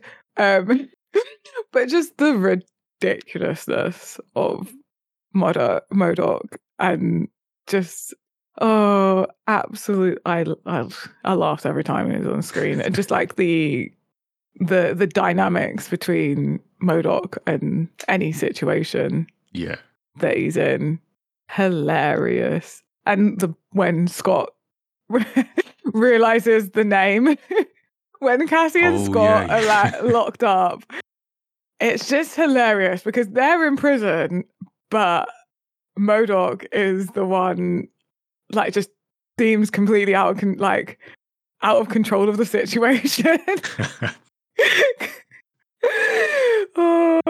Really funny. And then the other character is Quaz, the telepath. Oh yeah. Yeah, was that his name? I love he had that line like his name is Scott and he has 7 holes. Yeah. I had to count. I was like, let me just make it. Yeah.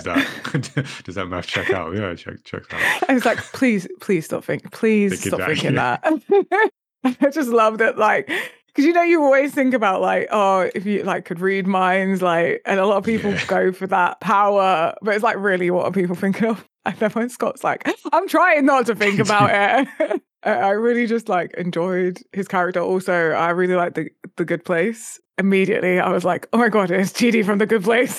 Huh. Yeah. I've not seen that show, but now I just put that face together. Yeah, and how like different he looks, especially without the glasses. Wow, really transformed from nerd to space galactic. Well, not space, quantum realm Yeah. telepath. He looked Wow. familiar. Yeah. Yeah, I would like to see the quantum realm, like just the quantum realm without. Or like a day in the life of the quantum realm. Yeah, I'd like to see like the Mandalorian version of the quantum realm. It's like separate from the rest of the MCU. Just how they live. Yeah, obviously things yeah, it would be cool because it is really interesting. It's like the buildings that are alive. Is that building alive? Your buildings are dead. Love that. There was just like visually so many interesting pieces to see. Like I want to know more about the Goop and all the different races there. Like I think it's such a cool world. Yeah, the ooze was funny. Just the way they, like you said, the way they played it. It's like, drink the ooze. Ooze, drink the ooze, drink the ooze. I did think, and this goes back to the point about Ant-Man lower stakes and the characters involved in his everyday life, and in this being sort of bigger stakes on a quantum level, but just missing Lewis, so like Michael Pena from the previous ones. I don't know, I really liked his character, and it's not, I guess there's no real place for him in this film, but felt like the original cast of characters I felt were missed in this, and they brought a lot of character and personality to Ant-Man that wasn't in this film. So I don't know, pull one out for Michael Pena's Ant-Man career, I guess. I hear that. All right, themes, final thoughts. Let's see what we can pick out. I felt that, and again, the whole exposition and just this being very much in the context of the wider Marvel MCU machinations, that some of the themes that we could have spent more time on, we mentioned Cassie and Scott's relationship, as weren't explored as much, but there were a few things like colonialism or conquerism. I don't know which one you want to go with. So there's this loose thread of like, the outside force taking over the nation and the natives rebelling, but you got a distinction. So I wanted to specifically for this film. Well, I suppose it kind of does transfer because Kang really is a conqueror because he doesn't have an initial colony. He's just a person that decides that he is going to create a nation, right, and conquer everything. It's very much just about him as an individual ruling everything. Oh, versus my people need this and we're going to take it from your people. Right. Which then takes me on to this, a funny thing that I thought near the end, that I was like, the conqueror got colonized by the ants. I was just like, a colony will always trumps conqueror. Conqueror, yeah. in the hierarchy. In the hierarchy, yeah. Because you're just a singular person that thinks they're a god. But the ants are the real colonizers here. Yeah, the original colonizers. That sounded weird, but yeah. Take that, British monarchy. Also, like, just how scary ants given the opportunity to... Like, ants are actually scary. Like, I don't know if anyone's watched documentaries about ants, but they are scary. If ants grew big or decided to take over the world, they would do it. They take over. Yeah. And it'd be way more efficient than we would. Yeah, they'd be super efficient at it. Everyone knows their place. Yeah. There's too many free thinkers out here. Like, they just do what they got to do to get it done. Them and bees, boy. So, all right. So we had colonialism, situation going on. You've got the running theme in Ant Man of the parent-child relationship, and Hmm. Scott wanting to redeem himself in the original films in the eyes of his daughter, and I guess similar thing here where they start off. Scott and Cassie start off quite distant because he's picking her up from jail. He doesn't know that she's been in before. He doesn't know that her and Hank are been working together, and just feels quite out of the loop. And yeah, then by the end, they sort of grow and they are closer. So I guess it's like Mm. that sort of redeemed quality in their relationship by the end. Yeah. It's also mirrored in the Janet Hope. So yeah, then you got Janet and Hope and their relationship. Yeah, because Janet's distant to everyone. She ain't saying nothing to no one. It's like you can trust her not to snitch. Like she ain't saying Yeah. nothing. She ain't got no stitches. So then and then Hope is in a way like to pleading with her to be more open about that. Mm. So I guess they get that as well. So you have those dynamics, and I think with the Cassie Scott relationship, as well as the overall sort of father daughter and repairing that relationship, you also have like Cassie, and I feel this is maybe the most overriding theme of like them making a difference, because you have Scott in a place where he's almost like, I did the Avengers thing, I'm done now. I'm the guy doing the book tour and not really risking my neck for anything.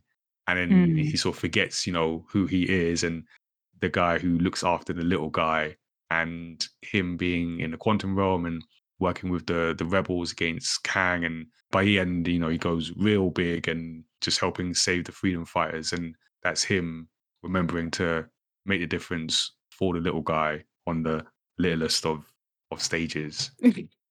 Yeah, definitely. And like the teaching moments as well. Like I think that it's really cute where Cassie uses her suit for the first time that we see her using her suit, and the whole like I'm keeping you out of trouble. Like you just need to not be away for trouble from Scott. It's like shifts to like I'm going to teach you how to do this. And he just completely forgets that before that he's like, no, stop. I don't want you in this situation. And then to seeing her in it, that he's like, what's it? Thingy and tap. Yeah.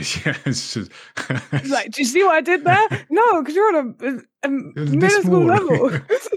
And it's just like this really cute moment of like, let me teach, like father daughter moment of like, let me teach you how to do it, because you are part of this family. And if she gets it And by this the is your end. Lego. Yeah. And that it's kind of like that trust that she is growing up as well, that he sort of has to recognize, which is hard for him. I guess that is part of the parent-child relationship. So they got some of that in there.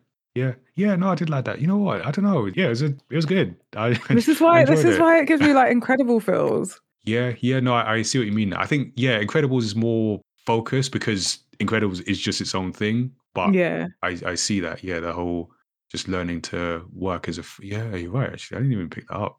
Learning to work as a family, a superhero family. All right, so I want to ask any moments that left an impression on you, left an impact that we might not have covered, but I want to skip right to the end. And this goes to, I don't know if we've had this conversation.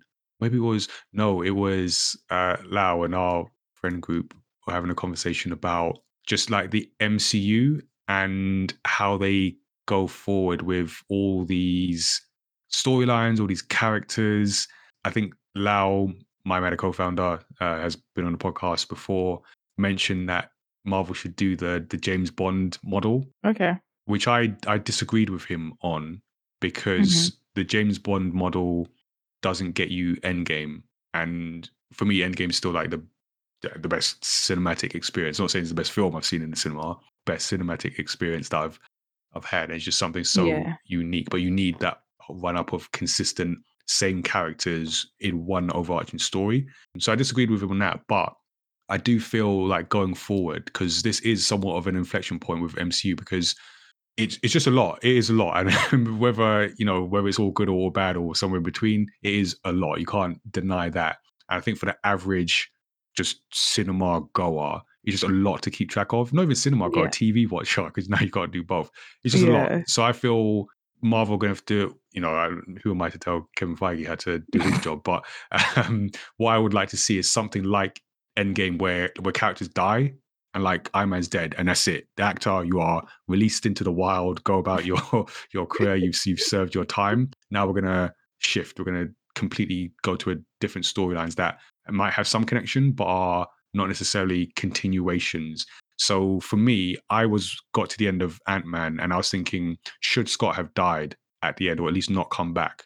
And that's the end of it. It would have been sad, but it would have been, that's the close of his chapter. You're done.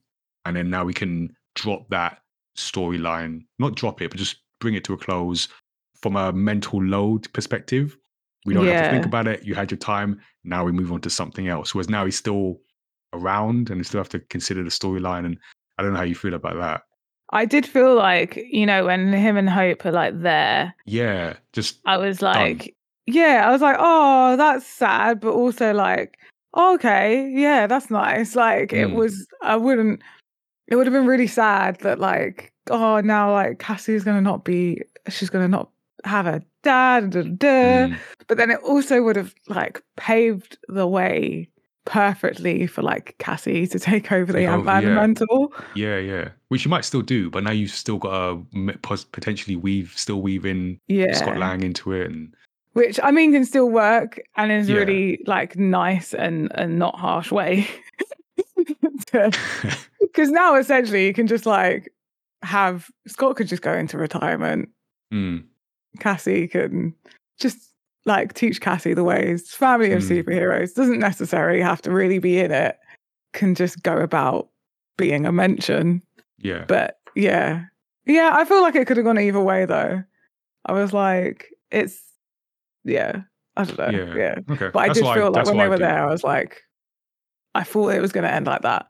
And I was okay with that. Yeah, like, if it had ended like that, it wouldn't have. I think I would say that's a good way to trim the ever-growing branches that is the sort of MCU storytelling and just cut bits off. There's enough, like from the comics, there's enough story to keep this thing going for decades. Yeah. So just like, cut bits off. Yeah, I do think it does have that danger of like not being trimmed. There is just so much. It'll be too much. If it's not already, it'll get to a point. It just again, whether it could all be good. Every film could be a hit, and it's just still too much. So too much for people to keep in mind. So that would be my approach. Kevin, if you're watching, call me and I'll walk you through it. Right. Anything that stood out to you, like any scenes, moments? I mean, my favorite scene is Cassie telling MODOK, you know, to not be a it's important life lesson. Such a great movie quote. I think for me, another standout scene was Cassie's message, the broadcast, because it was just kind of like her coming into her hero phase, I guess. This really is about Cassie's like origin story into heroism, you know, because it's like she rescued the woman that sort of like head rebellion person, leader of the rebellion. Yeah, and she's like, the name, but yeah, cool. Like I've rescued you, and like I don't know what to do. I didn't think that far. I'm new to this. Like, this was my plan. Like, cool, you've got a plan. That sounds like a great plan. And like just that like progress of like I'm trying. Like, I'm new at this. Like, what do I do? And like she's just left to do the broadcast. She's like, wait, me? Why me? I'm new. Like you've done this before. What? Like I just enjoyed that sort of sequence and that moment of her coming into someone that wants to fight to getting her opportunity to sort of practice what she's thought about. Yeah, that's probably. Oh, and then this other scene. I love the scene when they're escaping from the bar, and Hank makes the little creature in the drink big. Oh yeah. So that it can eat Kryler. Just the way Hank looks at it, like poor creature, and then just throw it. It's just like And it's so cute as well. Yeah, but Like it's this terrifyingly weird big. little Yes. cute thing that turns big, and it's like kind of like I don't know, there's like adorable monster, like, "Rah, I'm gonna eat you all," kind of cuteness. I felt so happy for it. I Yeah. was like, I really liked, although Janet was annoying in some ways when they first approached that. I guess it was another tribe, and she was one on one with the leader. "Oh And yeah, oh she, that was she's like, brilliant." she cut his arm off and did a thing, and it's like, oh, that's how they greet each other. It's like, oh yeah, hugs at the end. I love those Yeah. moments of like sort of the I was like, culture clash and was that a good stab or stab. a Yeah, bad stab? yeah, I like that because it was a funny scene and it kind of worked in that sense. But then like it's a good way of, again, the sort of show don't tell, where because it says that she's been here because she knows what to do, Mm, and then the others haven't, and they experience a brand new culture, and this is what the apparently what the culture does to greet each other. So it's like it said a lot, and I like yeah, those kind of moments where it's like through action and like funny action that says the yeah. exposition that you need people to know. And it uses viewers' expectations to like hoodwink them Yeah, essentially, because you're yeah, like, this means they're gonna get attacked. They're being yeah. circled, and then there's a fight.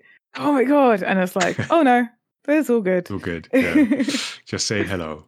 And also, I really like the scene with the, I guess, the flashback scene with Kang and Mm, Janet, up until the point where she has the flashback, and the way they played it, the actors, it just, yeah, that's probably the best for me, the best acting in the whole thing, just the way they played it, because her seeing everything, then him realizing that she's seen everything, but then yeah, still knowing that, well, there's only two of us here, we both need each other, this doesn't have to, nothing has to change, but of course everything everything changes. changes. Yeah, I love the way they both played that particular scene. Yeah, that was a good scene. I Yeah. feel like there was quite a few good scenes in this. Yeah. So yeah, this wasn't the worst MC film ever. I don't know what films people have been watching. I mean, we had Thor 2, that was a terrible film as well. Like even before you get to Love and Thunder, and Yeah. I didn't care much for Iron Man 3, but yeah, there's been But also, like, I don't. Worst MCU film is not even a. Isn't. I don't think that's an insult yeah, I mean, I guess it's perspective, right? because MCU films have such a high High standard that they're standard, held to. yeah, and to their own fault because they have Yeah. done And they've set that a very, yeah, expectation.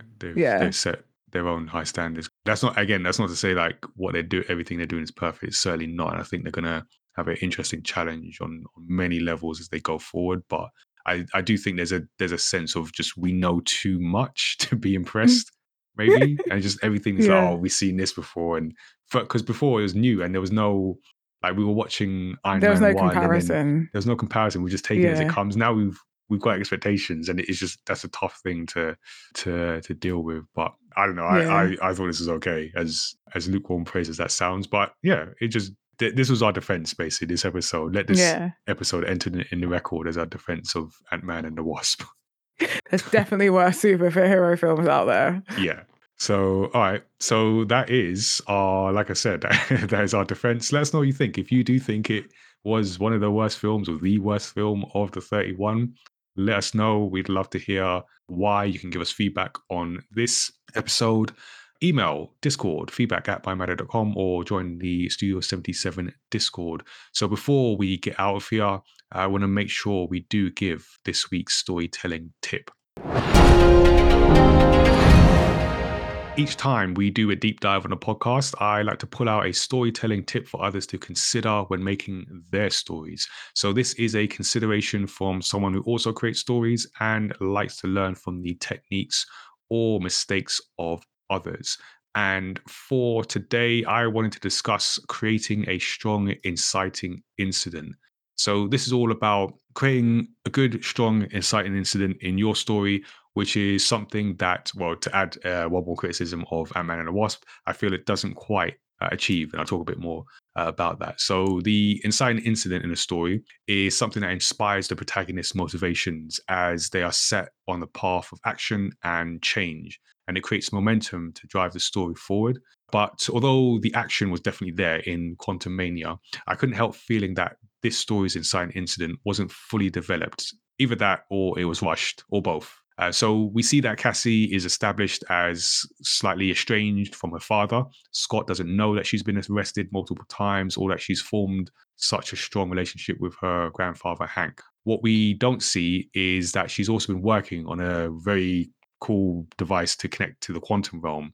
We're only told that. And because we don't get as much of the focus on the relationship between Scott and Cassie, aside from the tell don't show of her being in jail and wanting to fight for justice, the coincidental feeling of the whole family being sucked into the quantum realm didn't quite sit right for me. So I've mentioned this before where the pieces are there, but maybe not executed fully enough to make this key part of the story land for me. So as some examples, we've got in other stories, one of the most iconic inciting incidents is the murder of Thomas and Martha Wayne in Batman's origin story. So it's an event that not only sets Bruce Wayne on a path to vengeance and justice, but also establishes the themes of trauma and loss and the power of will. And in the animation up, the inciting incident is the death of Ellie. We've spoken about this, that montage. So Carl's lifelong partner. So this event sets Carl on a journey to fulfill their shared dream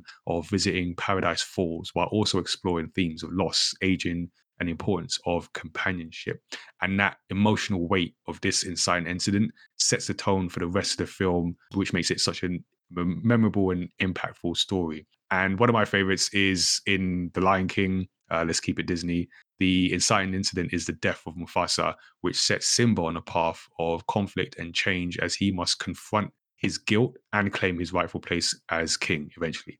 So up until this point, Simba had been told that he will have to take up the throne, and then he's suddenly thrust in a position way before he's ready. So it's these inciting incidents that match up to the themes of the narrative in a way that it doesn't quite do in Ant-Man. So whenever I do my comic story workshops with kids and teens, I always make sure to mention that in really good stories, the inciting incident matches with the themes of the story. And when it does, it makes for a more compelling experience. So here are 3 tips to establishing a strong and credible inciting incident in your stories. Number 1 is make it emotionally impactful. So the inciting incident should evoke a strong emotional response in the audience. So whether it's shock or sadness or anger or excitement, something that creates a connection between the audience and the protagonist and gets them invested in the story. So if we take it way back to the original Jurassic Park, the inciting incident is when a worker is killed by a velociraptor, and that sets off the park's visitors on a path of conflict and survival as they try to escape the dangerous creatures that they try to keep in cages. Number 2 is tie the inciting incident to the themes of the story. So the inciting incident should set up a major themes and conflicts of the story, creating a sense of coherence and purpose. So in a counterintuitive example, the film Memento, the inciting incident is as ambiguous as the narrative is, which is presented in reverse chronological order. So the audience must piece together the events leading up to the inciting incident, just like the protagonist Leonard has to do as well. And number 3, make it believable and plausible. So the inciting incident should be grounded in the world and the rules of the story, making it believable and plausible to the audience. So the inciting incident in Attack on Titan may not be believable in the real world, but the appearance of giant humanoid creatures that devour humans is an event that sets Eren on a mission while also exploring the themes of fear, trust, and the complexities of human nature, which makes a perfect sense for that story world. So creating a memorable and impactful inciting incident is essential for effective storytelling. And by considering the emotional impact, the relevance, the theme, and plausibility of the inciting incident, you can create a compelling story that sticks with your audience. And that is the tip for this week. Let us know if you're creating your own story, how that fits with what you're making. Drop us an email, jump in our Discord. Tazzy, this is usually where we talk about the guest. We don't have a guest.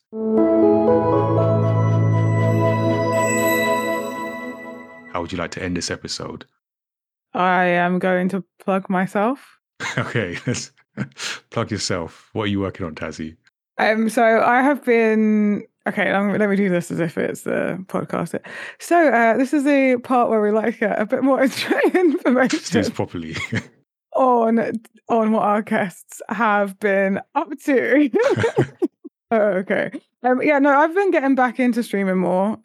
So I would love any support and good vibes over on my Twitch channel, which is twitch.tv/TAZZYYX. Yeah, I am trying to have a more consistent schedule as I phase out my part-time job and go back to being a full-time freelance creative person. Mm, So big come give changes. me some love. It's been a tough time. I've been going through some stuff, so coming back to streaming, I'm hoping is helpful. Cool. All right. Yeah. Make sure you check out Tazzy. We can. So we're going to see more Tazzy streams this year. Yeah, Cool. yeah. All right. Well, I know we're going to be seeing more Tazzy streams on my Matter channel, but also check out Tazzy's channel and yeah, what you have to come there. Well, I guess we are our own guests, so I will thank ourselves for turning up for this episode. Thank you, Nigel, for having a great discussion on Ant-Man with me. Thank you, Tazzy, for being the positive voice that you often are and bringing some balance to the just ways and ways of negativity I've heard about this film. So thank you for that. And thank you for listening to this episode. If you enjoyed the episode, then make sure you subscribe to the podcast and give us a 5-star rating and review wherever you are able to do that. That helps us reach new listeners and fans of story discussions. And don't forget to check out our own stories on the My Matter website. We're working on new stuff for this year, but we do have a number of titles already available, which include our latest release, Serious Through the Fog. You can check that out, mymatter.com/manga. And we have our Studio 77 Discord, where you can give us your feedback on this episode, give us your thoughts on stories across pop culture or anime, manga, video games, stuff like that. And that's where we'll be updating, as well as social media, about our Do I Look Like a Gamer video game representation campaign, which is live and we're going to be doing year on year. So we're going to be launching this year's campaign in April. We're working on the photos as we speak, probably as you're listening to this. And the idea for the campaign is to let future generations of diverse talent know that there's a place for them in video games. So we want to empower them through our events, our activities, to be an active part of shaping the future of the video games industry.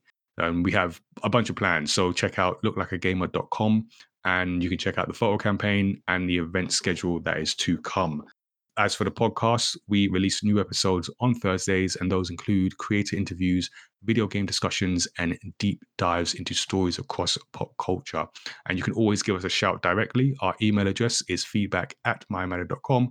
And our website with links to subscribe is mymatter.com/storyxstory. So thank you for tuning in. And until next time, stay safe. And always remember, pay attention in caterpillarism class, because they're difficult to say, they're difficult to sit through. And if you want an A, you need to pay attention. So take care, everyone.